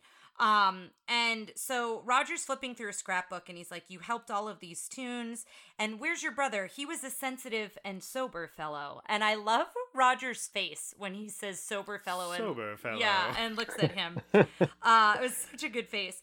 And so then, Roger hides in the closet because I guess Eddie gets angry, gets upset, right? and he looks like he's leaving, but he goes in the closet like, that's the closet. Yeah, and Roger, like, storms off, but storms into the closet, and then he cuffs them together. I think that was a Dick Tracy reference. When did Dick Tracy came out? Somewhere, like, in the next few years. They had to be working on it at this time. Oh, the Dick Tracy movie. Yeah, 90, I think it was around here. The latest. Yeah. But anyway, that was his square jaw had to be a Dick Tracy reference. Yeah. He cuffs Eddie, and then Eddie is, like, yelling at him, like, I don't have the keys to this cuffs. And then they hear that the Toon Patrol is coming, and he's got to figure out a way to hide him. And Dick Tracy was 1990. Okay, so they're definitely working on it at this time. So yeah, the Toon Patrol shows up. I gotta find it in my notes here. The Toon Patrol shows up. They break in, and I like that they shoot the doorknob out in a perfect square, and just the doorknob pops out. Yes. I just thought that was funny. And you mentioned that they have all real guns, and that was another That's all marionettes. So if you watch that scene, you just see these guns with strings kind of... And it works because they're floaty, because, like... The weasels are very move floaty. like that. Yeah. And I love the whole bit here where Eddie is washing laundry, and we find out that Roger is just under the water in the suds, and so this is a whole, like, gimmick trying to hide him while the weasels are looking around the apartment. That's a scene I always remember when they were showing the making of. They showed that scene because without the animation, it's just him miming stuff, and then it shoots water out at certain points. Yeah. But and then one of the weasels says "bullshtick." Yes. Yeah, it's just another, like, phrase that I feel like. Yeah, that Sergeant Weasel, keeps just like his whole shtick is just mispronouncing things or, like, putting the wrong word in somewhere, which I don't think I quite caught as much before, but watching it with the captions. Watching it with the captions I thought was actually, you could pick up on a couple other things. But this is the first time we pick up, like, the weasels all start laughing at something they have a hard time stopping, and they're like, you gotta stop laughing, and they all... Like, there's something big with it. They kind of keep each other in check about, like, the laughing bit. And then they leave, and he now has Roger under his trench coat. And so Roger's trying to get out. And so that's like a whole physical bit. And he goes into the bar, and he's screaming for Dolores. And the trolley, anytime the trolley comes by, it's like if a train comes by in an apartment in a city where, like, you know, everything's rattling and everything's loud. And he screams for Dolores. And this is when she goes, is there a rabbit? Is that a rabbit in your pocket? Are you happy to see me? So that line, I feel like, is one that's quoted. And it more looks like Roger's his stomach. Like, he's very... He's the worst hernia of all time. Yeah. But it's just this whole bit. And then I laughed so hard. Yeah, Tara, the whole bit where he's trying to saw off the handcuff, and then Roger, like, moves out of it and holds the thing. Like, Tara, like, that to me is such, like, a memorable gag, but you laughed at it like you'd seen it for the first time. Yeah, I laughed so hard at when Roger just takes his hand out of the handcuff, and he's like, you could do this whole time? He's like, yes, but I was waiting for it to be funny. Yeah. Like, it was such a good bit. So that all happens, and they're in, like, this back room that's from Prohibition times in the bar. It's, like, this little back storage room. And he talks about Uncle Thumper. He goes, I want you to go find out something for probate. He goes, probate. My Uncle Thumper had a enlarged probate. He had to take these big pills with lots of water. Yeah. It's a good bit. And so... Probably something I didn't get when I was a kid either. Yeah, and it's quick. It goes by quick, right? So he thinks Maroon killed Acme and framed Roger. That's like where he's thinking at the moment, Eddie. And that's what he's explaining to Dolores, why she's got to go to probate and like see if she can find the will and all those things. And he leaves Roger with Dolores so he can like go back, go back up to the office. Well, okay, so there's a deleted scene here where he goes back to Jessica's room and gets caught by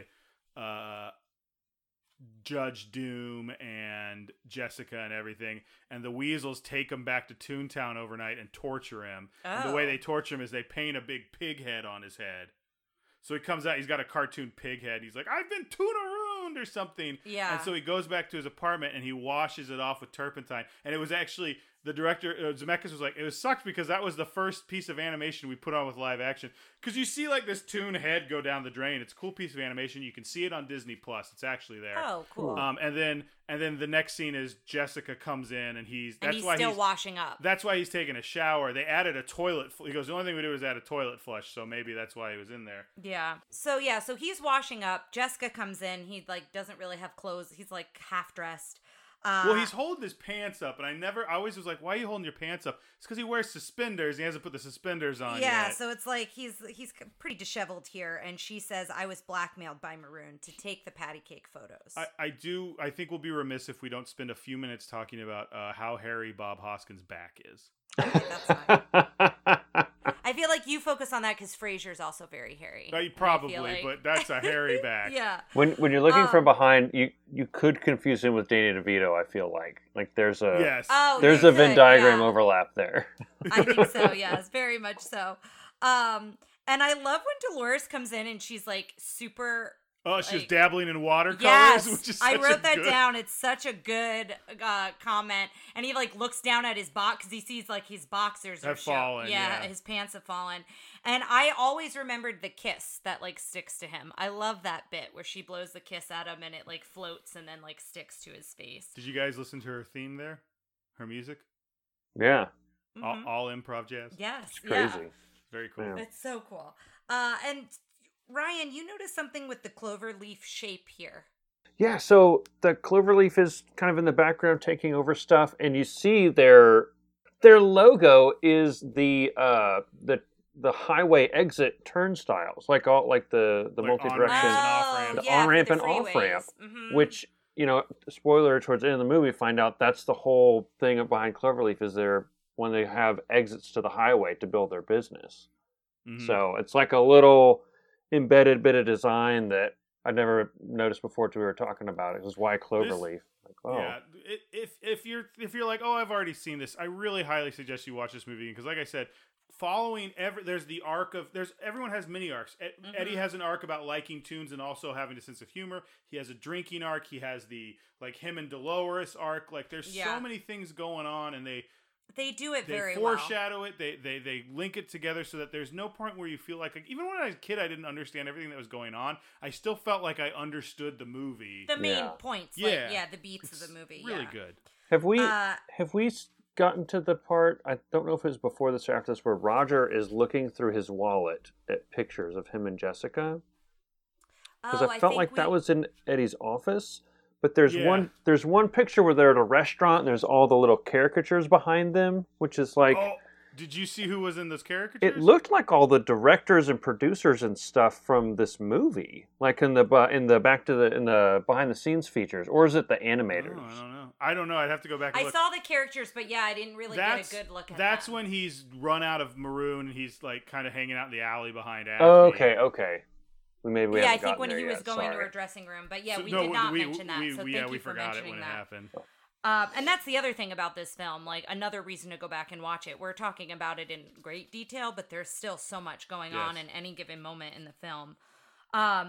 So then it cuts to Roger performing for the bar. So he's not hiding. He's not, laying low. That's what he does. He's an entertainer. So he's singing, he's dancing, he's making everybody laugh. And then the plates are all breaking on his head, and you said that was another animatronic. It was that just they an did. arm hitting like a spiked piece of Yeah, metal. no So they pain, broke. no pain. Because the record starts skipping, and he has to keep doing that part. Yeah. And this is where he starts talking to Eddie about how a laugh can be powerful. And he kind of focuses on that and starts talking about how powerful it is to laugh. And I feel like that's another theme of the film, right? Just Jessica Rabbit loves him for being funny. Eddie's not laughing because he's so sad. I just feel like laughter saves the day. Yeah.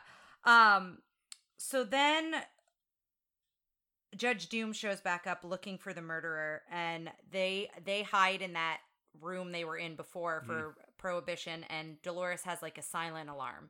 So like the light notifies them in that room that something's going on, and you realize Judge Doom's in the bar with the Toon Patrol, and then he uses the army vet sleeve to wipe off the chalkboard to say that he's offering, I think it's a $5,000 reward.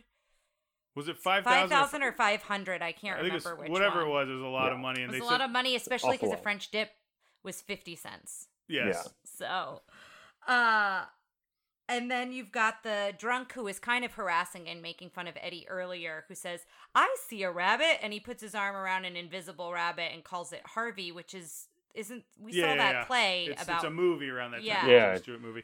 The other thing that I liked about that was Eddie saying that guy's going to sell you out for a quarter, for a nickel or something like that. Yeah. And he doesn't, and that And goes back to my whole thing of and like. Roger says, "I made him laugh." Like.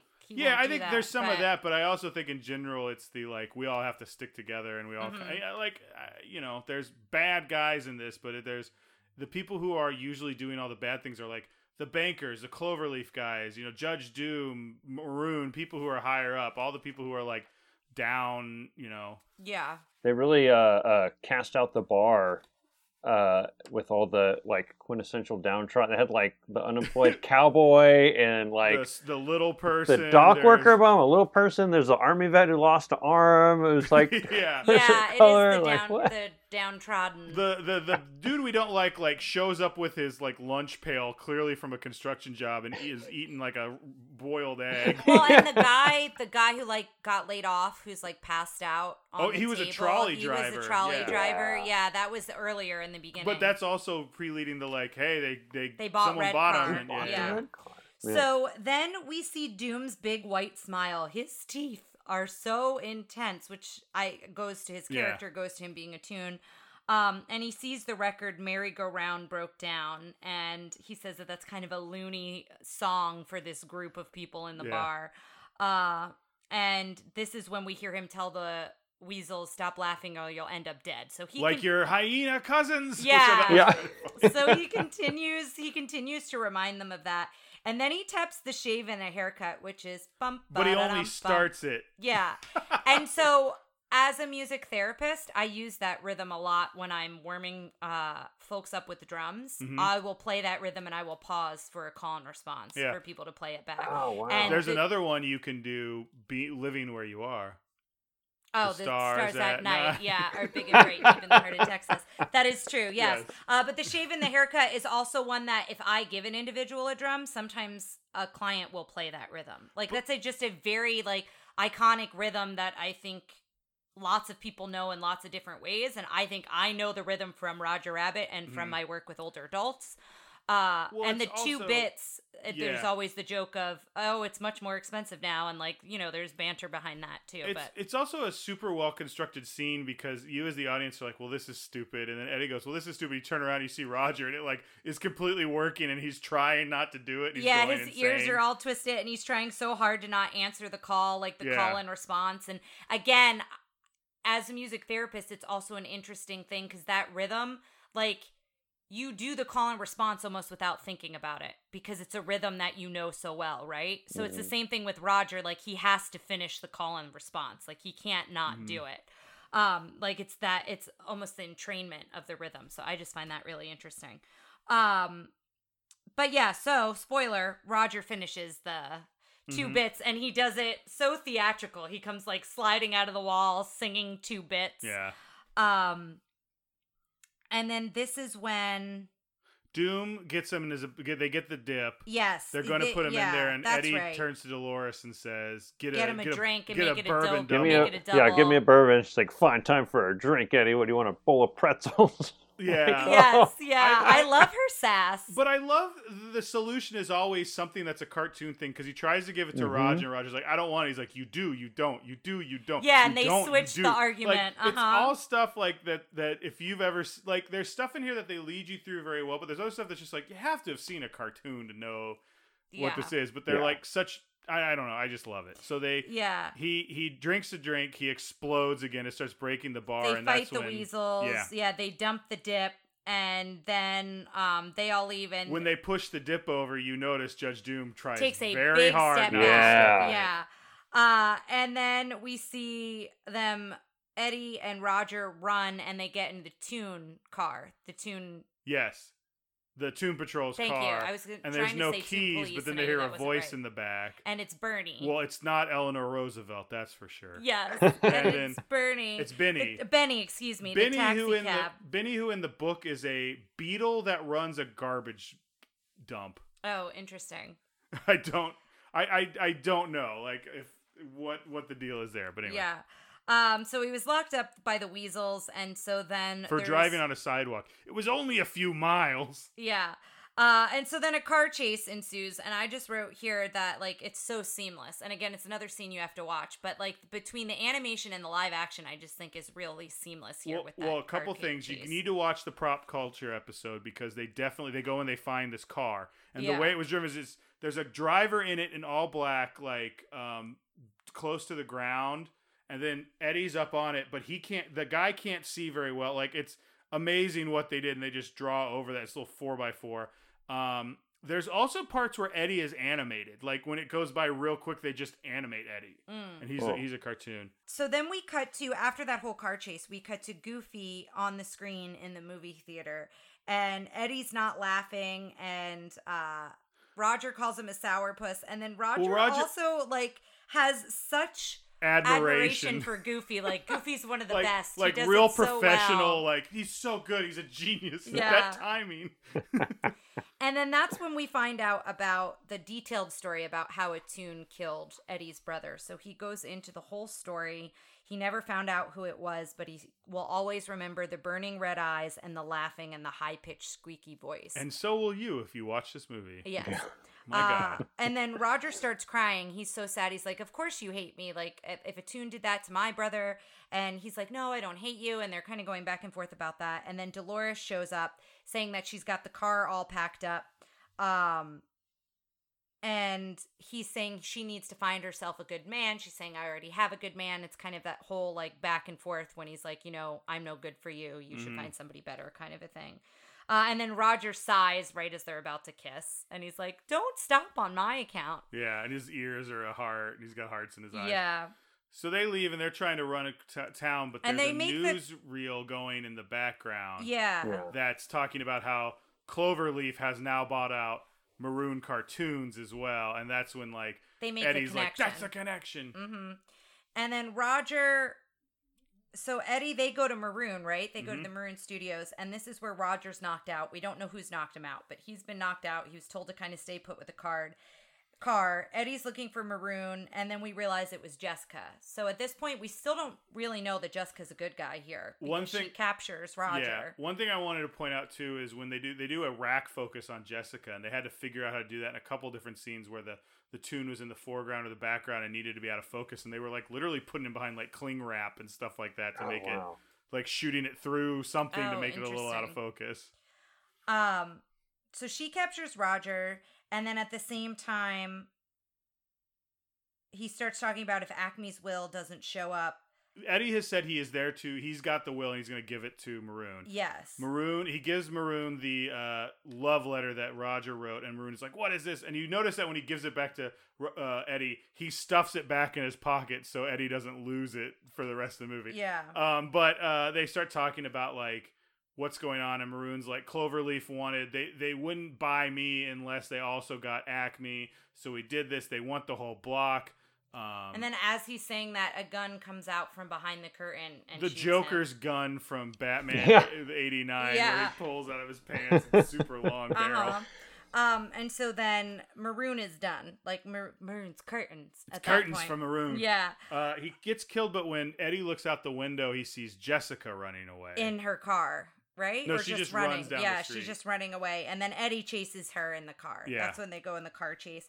And she drives into Toontown through the tunnel. And then this is where he's like preparing himself to go into Toontown. He goes to take a drink. And then this is where he dumps all the booze out.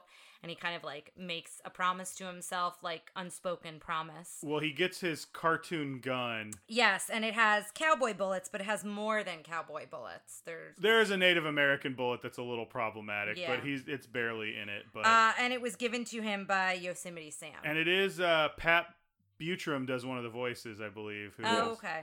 Who was the sheriff of Nottingham.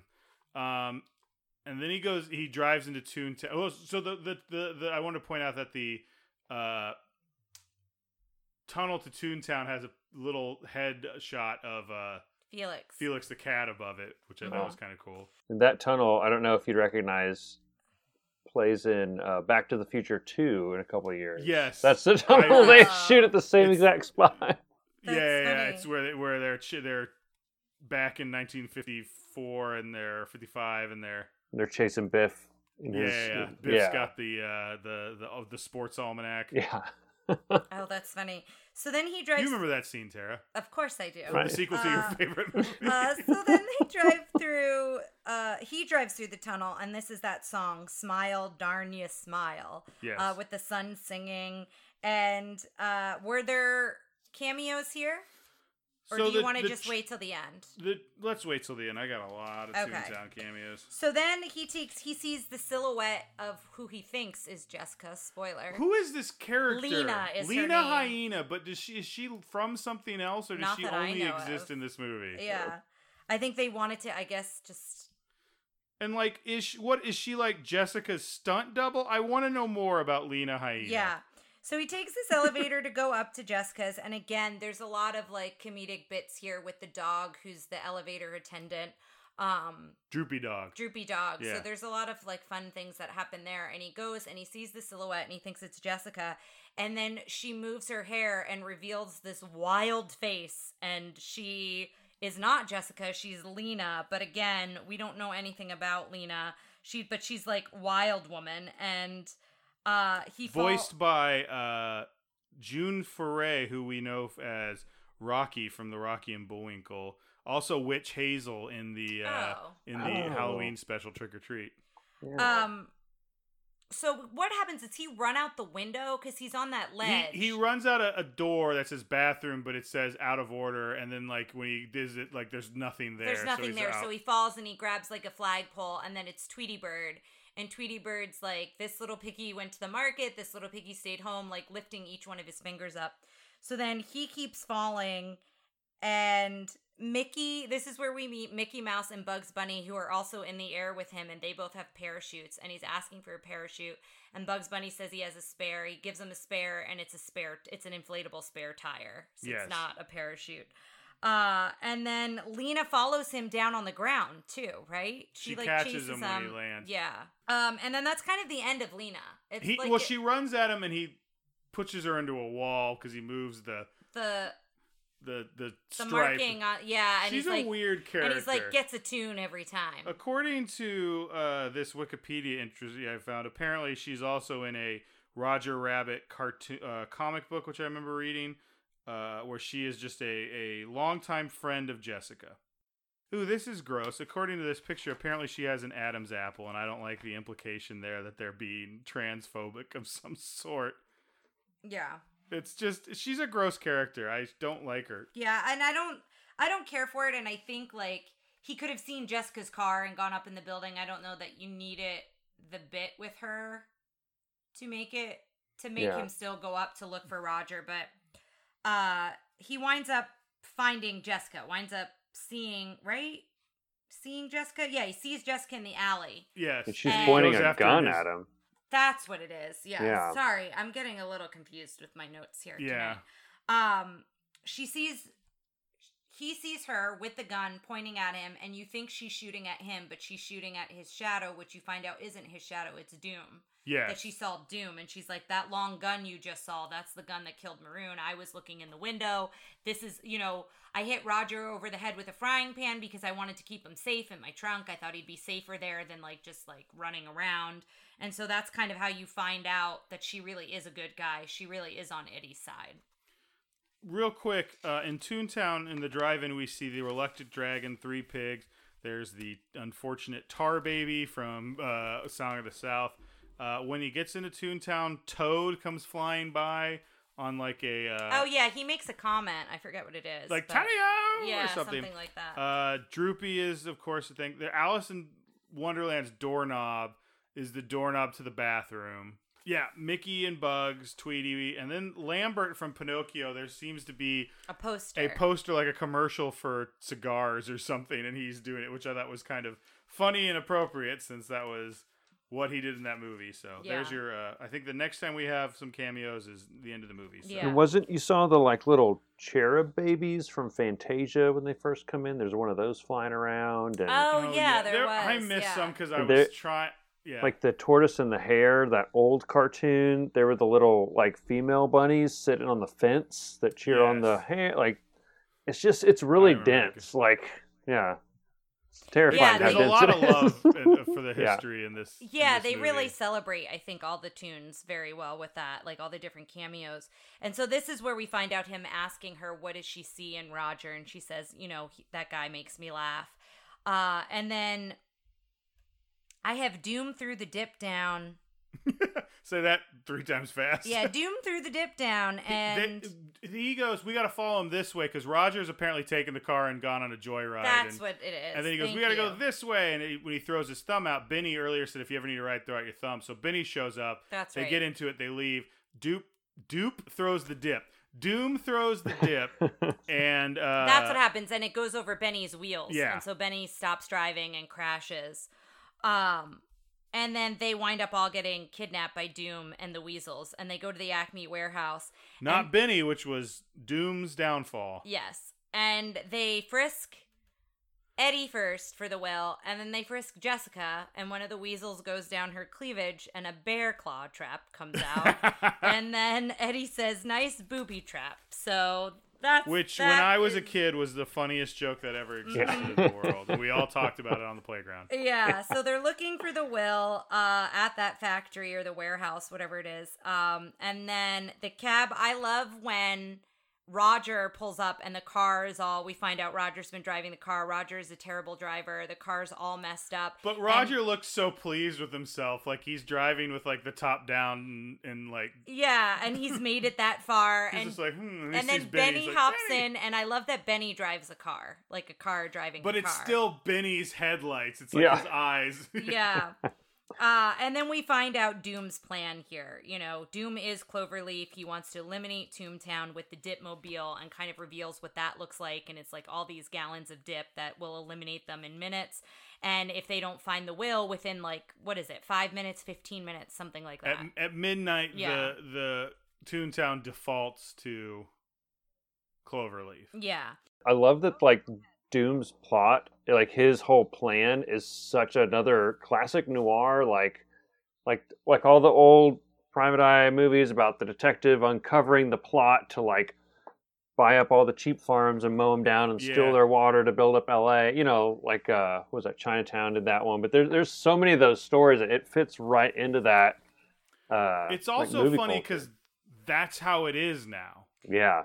Like, Doom may have not, like, Doom succeeded, quote unquote, but he didn't actually, but somebody did. Somebody did, because Yeah. it is a freeway of gas stations and fast food and billboards and, you know, and him describing all of that and dismantling the trolley because My I God, think it's beautiful. Yeah, because Eddie said, you know, well, we've got the trolley. Why would anybody want Yeah. cars? And then Roger shows up with a gun. So Roger wants to be Jessica's knight in shining armor. And he gets flushed down. Is this when he gets flushed down the toilet? That's before he shows up. Well, he has the gun. He goes in, and then, yeah, the toilet. And then he shows up before. again. And him leaping, he's like, get back in there. He's like, Roger, my darling. He does that, like, leap over to her. Yeah. It's so good. It's Yeah. all so good. But then, like, Him trying to be heroic is yeah, really and then sweet. they drop a ton of bricks on him. Yeah. And so they capture him with and a sign Jessica. that says a ton of bricks. Like, ton o bricks. Yeah, and then they tie Roger and Jessica up, and the weasel says it's time to kill the rabbit, which kind of sounds a little Elmer Fudd-esque a little bit, and like it's a sing-songy voice. And then this is when Jessica says that Roger was better than Goofy. Like, Yes. So you know that Roger, like, covets Goofy's performance so much that Jessica knows. Well, I love that. I think in this world, like, Goofy is considered, like, there's, like, everybody, like, Goofy's the workhorse. Like, Goofy's the real talent. And, like, Mickey's good and he's the thing, but I think, like, all the performers are like, oh, you got to work with Goofy. Yeah. It just feels very Hollywood the way they talk about stuff. But that's when Judge Doom trips on, like, a box of eyeballs, and he covers his eye when he gets up and he runs away. So obviously he's lost an eyeball. His fell out amongst but those we or don't know whatever. that yet. And then he mentions the laughing yourselves to death again, and then Eddie gets the idea. Literally, it goes ding. Like, yes, and he starts this comic sing along, very vaudeville style, whole miming thing to just make the weasels laugh until they die. he's doing the merry-go-round broke down again. It's the same song Roger was doing. Yeah, and he's trying to rhyme different words, and like He he's can't do it having a quite. hard time rhyming. But the souls of the weasels as they leave the weasel's body are very comedic, even though it is a very dark scene. Well, there's two things about this scene. Number one, earlier in the movie, they go, you know how there's no way to kill a tune? And then he kills 5 tunes without dip. Right. Yeah, Or I that's guess a good 4. point. He kicks one into it. Yeah. But then the other thing is, like, he jumps up on a pogo stick and gets electrocuted, and he's like, if you I really was want to wondering- dissect this movie, why do tune rules suddenly apply? Is it because he's so close to Toontown? That was Yeah. my question. Is I thought, well, I guess you can't die in Toontown, but his brother died by a tune pushing a piano No, over him. I don't. That wasn't in Toontown. They seem to imply he had left Toontown. Okay, because then that was my question: is maybe he can't die when he's in Toontown? Yeah, I don't know. Whatever Yeah. it is, it's such a good arc for his character that I excuse it. Yeah. Yeah. So then Roger says, "You're killing him. You're slaying him. You're knocking him dead," which I just thought was fun. And then the Dipmobile starts running. And again, this is a whole, like, much longer sequence than I think how we're One going of to the describe weasel it. souls keeps like it going while he's the psycho Yeah. weasel. And Eddie goes to stop it, and then you see, as Eddie's going to stop it, there's this shot of Doom going up that conveyor belt in the background, Yeah. which is, like, super ominous. And then him and Doom start fighting, and Doom has the sword and his cane, which he kind of reveals, so you don't know that's coming. And then Eddie grabs a singing sword, which is Frank Sinatra singing Witchcraft, which That cracks really you up. made me laugh. It was a good bit. And then the magnet, so then he's fighting him with a magnet, and then he gets stuck to the tune barrel. fight is a lot of fun. Yeah, Like, and again, there's a lot going on there, so it's hard to really describe it. I don't know why I really like this. It's a dumb line, but I like when he holds the magnet and he's trying to get Doom at him, but Doom has a sword and he just realizes, oh, he's gonna stab me with the sword, and then he gets stuck to the barrel and Doom goes, "Shink, don't move." Like, I Yeah. don't know why I find that Yeah. so funny, because it's like Judge Doom having like the slight humor, like the one point of humor where he's like because he's supposed to be a tune, and according to Roger, tune's point is to make you laugh, and just like he can't help, it's like, don't move. Like, I don't know, Yeah. I just like it. Yeah, no, it's good. And then that steamroller comes into play. He goes, don't move. He goes against the steamroller because he's Yes. he could have just killed Eddie. But Yes, and just roll over him. And then there's is it glue? Did we ever Eddie find out finds what a portable it is? hole. It's Yes. glue. He gets out of it. He starts fighting. The steamroller's still going, and he holds up a cardboard box of glue or something. It's like a big can of glue, but it's like yeah. a papery looking Because can. his foot sticks in the can, I Yeah. think, at one point, like a paint can. And Doom gets stuck to the floor and then to the wheel. To the roller, the And, steamroller. Eddie goes and helps them. And then this is hear, where you start to hear Doom's high-pitched voice. Yes. When the roller, you start to hear it, and then as he flattens, it gets a little bit more horrifying.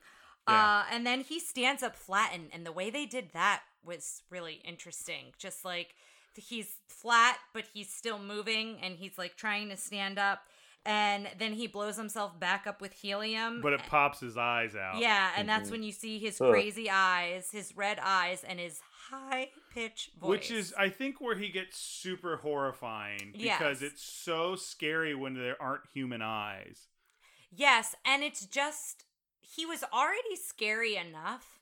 Like, we watched him murder a shoe. Yeah. Like, he's already pretty dark to begin with, and then you see his, like, transformation. When you think about this guy who, like, earlier as a bad guy, like, his whole shtick is, like, how controlled and tight and, like, flat he is, and he's horrifying like that. Even when he's in that, like, state, Mold, he still, yeah, like, mhm. kills people, and now he's, like, completely unhinged, and he's wild. Yes. It's like, Yeah. if he's that bad when he's like controlling himself, how horrible is it going to be now that he's like completely unleashed? You know, that Yeah. as a kid, I remember that sticking with me. Like, oh God, what does he do now? Yeah, so wild. And so then this wild fight ensues. He's like bouncing around on because now he's following Toon rules. His Yeah. hand turns into an anvil and he punches Eddie. Eddie. Then it turns into a saw, and Eddie like Sees the hammer with the punching glove, from which we saw earlier. earlier. Yeah, which I don't know that we and talked about. he tries to punch Doom, but Doom dodges out of the way. But then it hits like the release valve on the dip truck and just sprays Doom with dip. And then he melts, and he says, "I'm melting like the Wicked Witch of the West," Yeah. But which reminded me. isn't funny. It's horrible. No, well, so I have a story. My brother loved The Wizard of Oz when he was little, like very little, like a couple of years old little. And we were at my grandfather's, and he had a pool. And I don't know why I thought that this was funny. And I like went underwater and did like I'm melting and like went underwater. And when I came up, my brother was hysterically crying. No. And I have like felt so bad about it to this day. I don't think my brother remembers it because he was like young and he loved that movie. And I don't know why I thought like he'd get a kick out of it. Like it's horrifying. And then watching it here, I'm like, that's what he thought was happening to me. That I was just like actually melting into Such the a pool. perfect older sibling move. I like was that. just Yeah. thinking, I feel like if we pressed you, since you have two younger brothers, you've probably got a million stories Well, like that, and where my- you were like, Oh, just yeah. trying to be funny, you're like, oh God! Well, and my brother and I are 12 years apart, so we didn't have as many of those kinds of moments because of our age difference. So that was a moment where I was just like, oh God, this is not what I intended. But it is horrifying to watch him melt. Like, Yeah. that Yeah. whole scene is a horrifying death scene that he has. And then just his mask and, like, his clothes that are left. Well, because they wash away all the dip, but like his yeah, it goes down the paint drain. stays around. Mhm. Mhm. And then so that when the cops show up, they go, look, he had yellow paint. That'll match the paint that was on the rope that That fell on Acme's yeah. head, blah, blah, blah. So And they then connect all the dots, and the then Dipmobile goes through the wall, and we now have a big... well, we also forgot to mention he lowers Jessica and Roger, and then Sister Mary Frances when Ben. Yeah. sees that- Mary Frances! So I made sure to write that. But then that's the reveal of the will on the love letter. Yes. We find out that the invisible and reappearing ink. Because the ink on Eddie's shirt that Acme sprayed on him Disappeared. comes back. Yeah. And he goes, oh, read that love letter to Jessica now. He's like, how shall I count the ways? I'm Marvin Acme of sound, mind, and body. Yes. Yeah. And then now we see the like All the explosion tunes of come cameos. in. Okay, so there's a lot of people we've seen, and there's no way I got them all. But I have the Trees from Silly's Symphony, Peter from Peter and the Wolf, Jose Carioca. I know, your guy. My boy comes back. Bambi, Pinocchio, Sylvester, Foghorn Leghorn, the harp from Fun and Fancy Free, Woody Woodpecker, Pokey, What? I don't know what that says. Porky Pig? Porky maybe? Pig. That must be it. Wile E. Coyote, Speedy Gonzales, Daisy, Duck, Pluto, Tinkerbell. Like, everybody shows up. You know, the Toons have gotten Toontown back. That was what was in the will, that he was giving it over to the Toons. So the Toons have it. Dolores is there. Everybody hugs each other. Porky goes, "That's all, folks." Hey, that sounds pretty good. Which I'm now kind of curious when Porky Pig first said "that's all, folks," like canonically. Yeah. So if like it was before 1947, but it's a fun way he does that. And then because we have to have the equal Warner Brothers to Disney characters, Porky Pig says "that's all, folks," but then Tinkerbell does the goodbye. So that's it, guys. I loved it. It was so nice seeing it again. Right? Like, we all agree we liked it, correct? I love it. Yeah, it's great. Now, I'm gonna say you've referenced this as a PG-13 movie several times, but it's PG on Disney Plus. I think There's no way. Are you serious? It's a PG movie, but this is one of those. Again, it's a late '80s, so PG-13 existed by now. I think this is like the year when they started rolling PG out. This or the year before. Do you think it's because they don't say the S word? That's got to be it. Because the language is pretty light. Yeah, the language is light. I think a lot of the actual violence is all against Toons, so they're using that like cartoon and robot clause where it doesn't count as violence against actual people. That's my guess. No way. Man, for a PG movie, this is like really... Yeah, and it really, I don't know that it should be PG, honestly. If it came out today, it would be PG-13. Yeah. 100%. First of all, it came out today, we wouldn't have a smoking weasel and all that. But let's go through. We have our questions we ask every time, so let's go through it. How was the princess? I'm going to say the princess in this case was Eddie Valiant. Okay. You just think he's okay, or you just... No, okay, Eddie Valiant is the princess, you Yes. think, versus Roger? I think Roger's the prince. Okay. Eddie Valiant is the core of this movie, Yeah. I think. Yeah. And I also think the acting portrayal of Bob Hoskins, he has said this is one of his most memorable favorite films he's worked on. Wow. Because he was able to also take his kid to see it, which he probably traumatized his kid as well. But he does such a good job. Like, to think that all of his part of the reason I think people forget how good Bob Hoskins is because you forget he's not working with anybody. Yeah. Yeah, that's a good Yeah. point. But He's just incredible in this. yeah, absolutely. Him just imagine him miming all that is such a big deal. He also gets the most musical cues because he gets the like cool detective jazz stuff going on, but he gets the "I'm Remembering My Brother" song, Yeah. and then he gets the like adventure orchestral score. And I had this note. I'm sorry to keep going back to this, but the "I Remember My Brother" song sounds so much like this old jazz song called "I Remember Clifford," which Ryan, being a fellow Clark Band alumni, you might... Are you a trumpet player? I was a trumpet player, yes, That's sir. right. Oh. So Ryan and I overlap our Venn diagram quite a bit too, with Yeah. trumpet and Star Wars and Plano and all that stuff. But Yep. that was a big song of Mr. Villarreal, our band director. He loved that song. Right. And so hearing that theme makes me, tie into all that. It really sticks out. But I thought it was an amazing way that they incorporated that kind of jazz into it and flipped back and forth. But yeah, he had three themes. So the princess, I think, is Roger Rabbit, and Roger Rabbit is such a well-designed character, I think, and super interesting and funny. I really like. He's fun to watch. Like, he was, for a while, they wanted him to be like the fifth, like, major character at the parks. Like, it was supposed to be Mickey, Minnie, Donald, Goofy, and then they were trying to get Roger in there. I think in general they've really dropped the ball on this IP for some reason. I'm not exactly sure why, because I feel like it's something where you can incorporate all your other IPs into it, and it should fit pretty seamlessly, and they just I don't know. They tried doing it in some things at the thing. There's Toontown in Disney World and Disneyland, and I know there's that ride, but the ride's kind of standard. So yeah, so what do you guys think about Roger?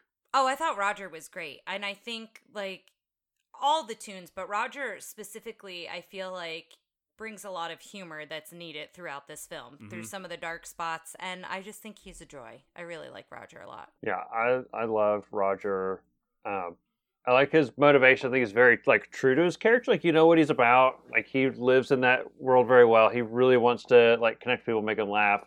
Every time he freaks out and his eyes bug out and he goes, "Wah!" and there's a horn blasting that he generates also. I love that. Like I want that to be my ringtone and like annoy everyone around me. Yeah. That's not going to annoy any patients if that happens. And his... excuse me, my wife's calling. Yes, and his please, like, and that was something that I know that the voice actor, I think, added or did on his own, and then they kept it in. I don't know. He talks about it in the prop episode a little bit, but that, how are the sidekicks? I liked Benny the Cab a lot. You liked Dolores. I mean... Yeah, is Jessica Rabbit considered a sidekick? Yeah, I'd say that too. Yeah. The weasels are problematic in some moments, but overall I like them as well as they're like good henchmen. Villains, Yeah.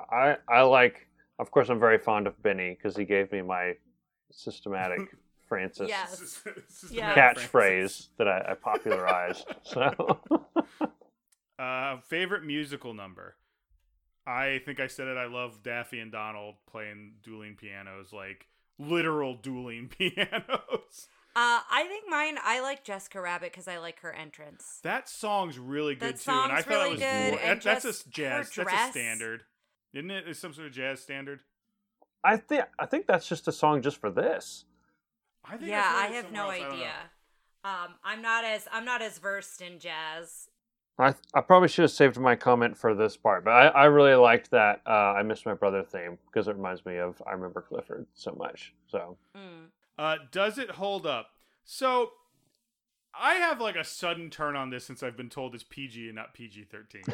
When it was PG-13, like we'll still talk about this stuff, but like I was like, oh yeah, guns and firearms, drinking, smoking, all that's in there. But it didn't really bother me. It was a PG-13 movie. As a PG movie, I'm a little like, wow, they really pushed the guns and smoking and all that in this. Yeah.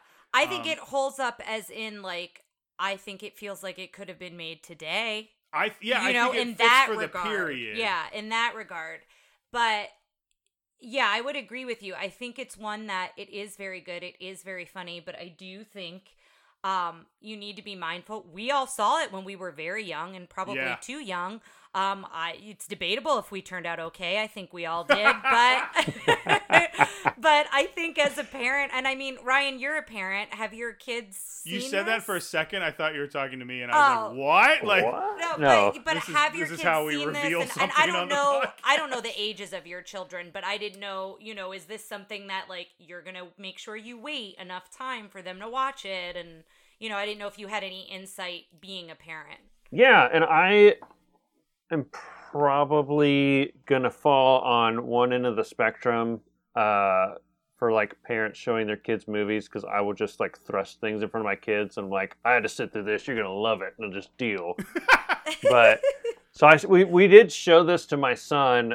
He is now 10. We showed it to him a few years ago, and I think that viewing was the first one I had of this movie as an adult. We watched it with him, and I was like, oh, there's a lot of stuff in this. Okay, but not it's. So I would. My daughter right now is 6, and I would probably hold off a little bit, or maybe we'd watch it. She doesn't. She doesn't sit down and watch a whole movie usually anyway. But there's enough stuff in there that I think it's a lot of opportunity for conversation. So if you like stopping a movie and saying, now you see how much he's drinking this stuff called alcohol, and that's bad, and this is what we did. If you like that kind of movie experience, then this is great. But be warned. Yeah, and I think, too, there is something to be said that depending on the age, like my Ryan kept mentioning, like, where things were going over your head, right? Things you wouldn't have caught. And I think there's something to be said about that, because I watched a lot of things that were not age appropriate as a kid that, like, I didn't catch what was inappropriate about the dialogue and whatnot. So I do think there's something to be said about that. But I will say, the scenes with Doom, and especially his death scene, I think you have to know your child to know how sensitive they would be to something like that, I would think. Well, speaking of Doom, I, for some reason, when we started this today, completely forgot, like, as soon as we started mentioning Doom, I'm like, oh man, we're going to get to do Doom for the villains ranking. I'm going to assume you're pretty familiar with the villains ranking, Ryan, so we can just skip right to it. Here we go, the infallible scientific villain ranking. Frightening. Anybody not gonna go with a 5? Oh, a 5. Okay. Yeah. 5. He's gonna score pretty high, I think. I for some reason haven't thought of Judge Doom on this list, and as soon as we started, I'm like, oh, he's gonna be pretty high. Yeah. Funny. I would like to give him a 2 because of the "don't move" line. That's it. Other than that, I think a 2 is very generous. But what do you guys think?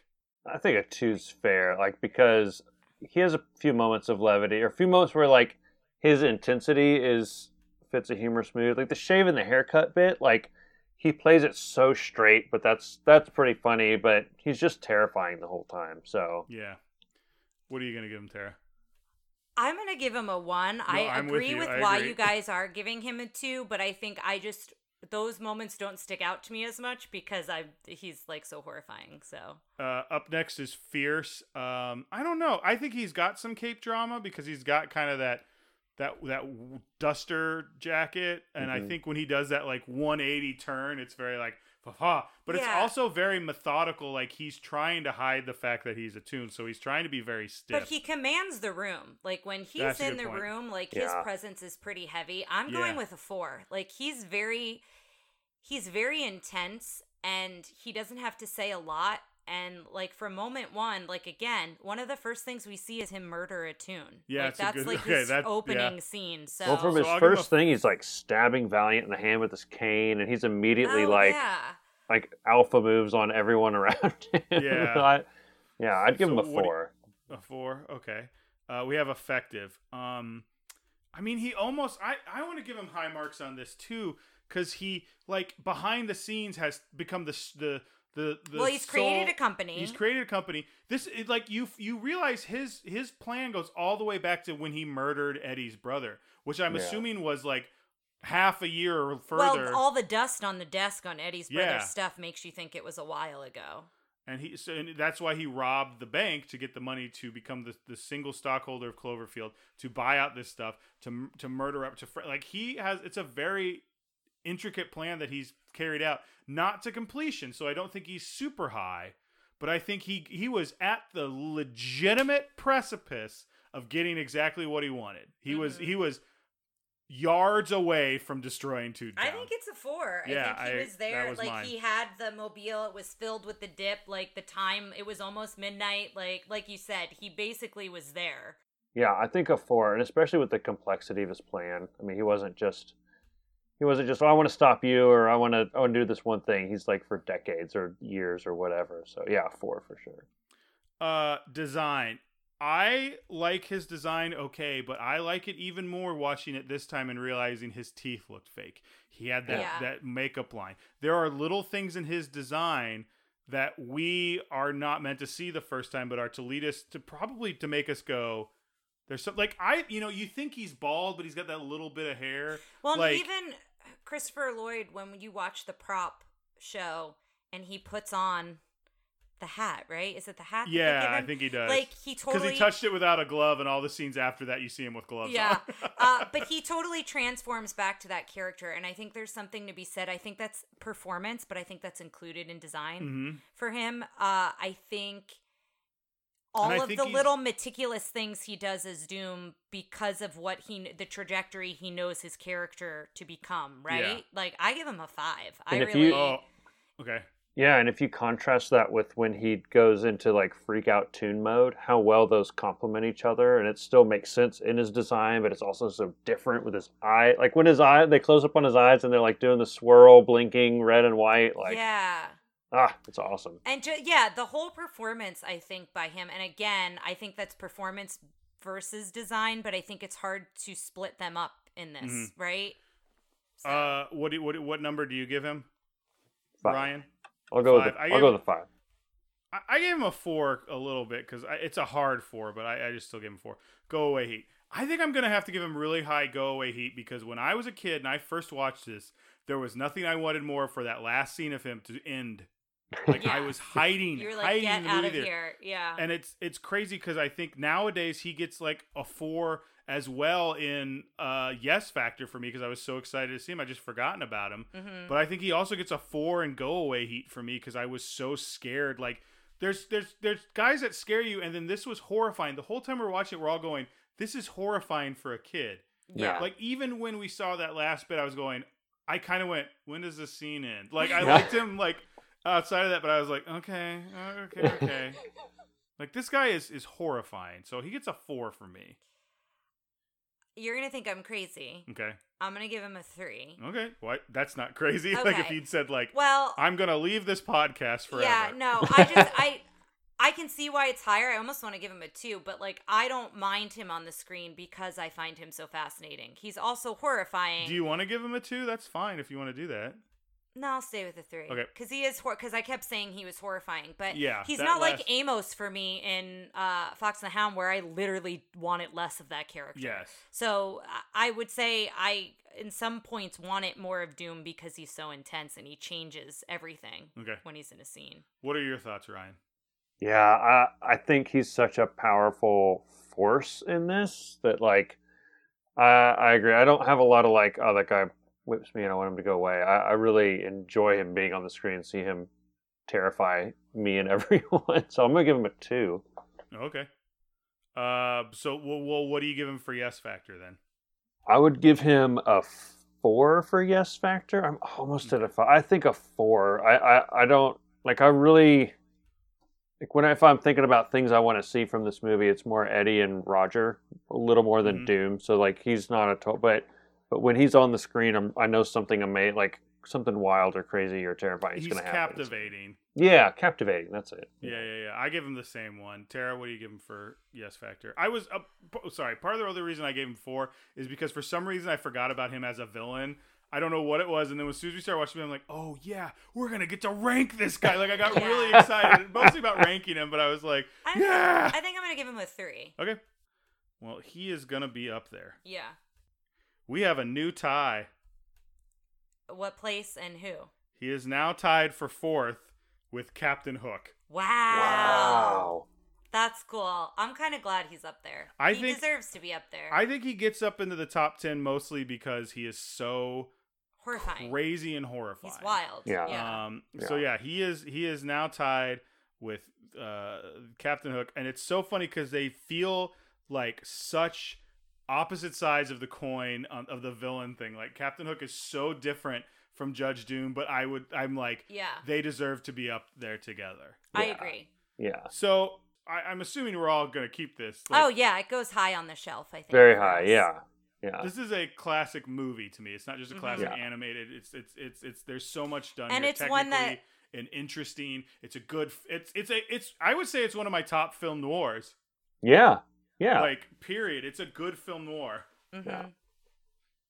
Were you going to say something? I was just going to say, and I think it holds up, as we said, like it doesn't feel outdated. It feels like it's something, because it's a period piece, and I think just because of how well they did the live action with the animation, I feel it feels very timeless as well as period specific, if that makes sense. I'm shocked they haven't made a sequel. I know they've talked about it many times. I don't know. There's part of me that thinks that, but I still think there's missed opportunities for stuff. You never see Roger Rabbit at the parks anymore. I would agree with that. I think there's way more things you could do with the IP as it currently exists. What were you going to say, Ryan? Yeah, I think there's, I wish they could do something with the franchise. I wonder if part of it is just like licensing issues or whatever. But even if they just kept the Disney part of it, like, I'd love to see more Roger Rabbit. I wonder if it's a licensing with Warner Brothers. Well, that's what I think. They wouldn't have to put Warner Brothers in new stuff. I mean...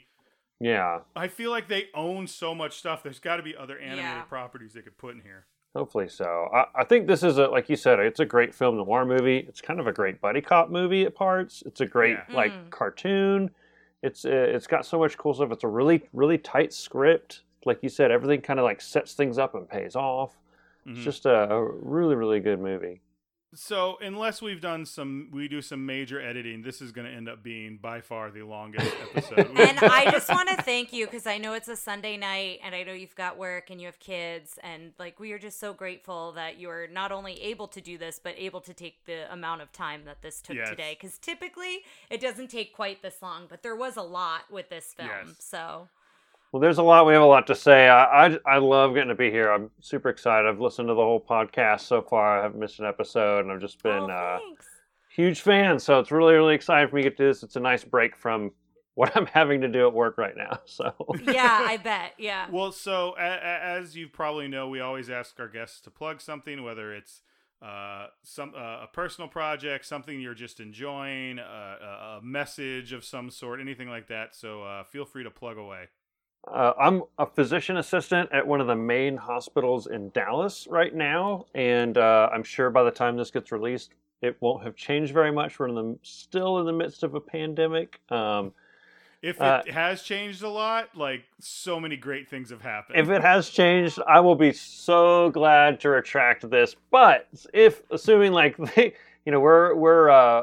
we're seeing really profound numbers still. My team's the main one dealing with all of the COVID stuff at our hospital. So my plug is, if you get a chance to get the vaccine, I've got it. I have a lot of friends that got it. We helped do the study. Consider getting the vaccine if you can. Please do.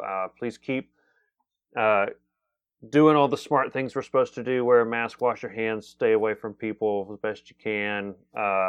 Just hang in there a little longer with us, because I feel like we're getting much closer to the end of everything. So that's my plug, is please be considerate for us being stuck at the hospital, getting overflowed, and people who have pre-existing conditions like diabetes and stuff and don't want to get infected. And please just keep us in mind. We can all do this together. So thanks. Thank you so much for that message. Thank you for the work you've been doing. Thank you for all the work you're doing. Yeah, we have been preaching that to the choir, but we are those who are staying home versus out in it every day. Yeah. But yeah, just thank you for all you're doing to kind of help along the way, for sure.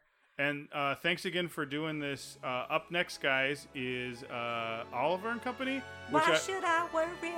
Whoa, okay. Right? That's a song, isn't it? Yeah, it is. Billy Joel. Nice. Wow. I think previously I had said Oliver and Company came before this, and my wife was right. As always. And so just, that's her plug, is always remember that Tara is right. So we'll see you next time for Oliver and Company, guys. All right, bye. Bye. Thanks for listening to Tara and Ryan's Princess Diaries.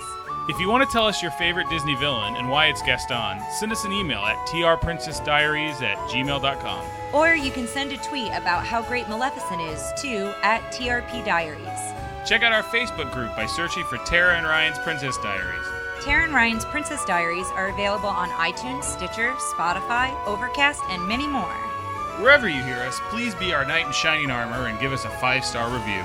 Thanks again, and until next time, remember to always live happily ever after.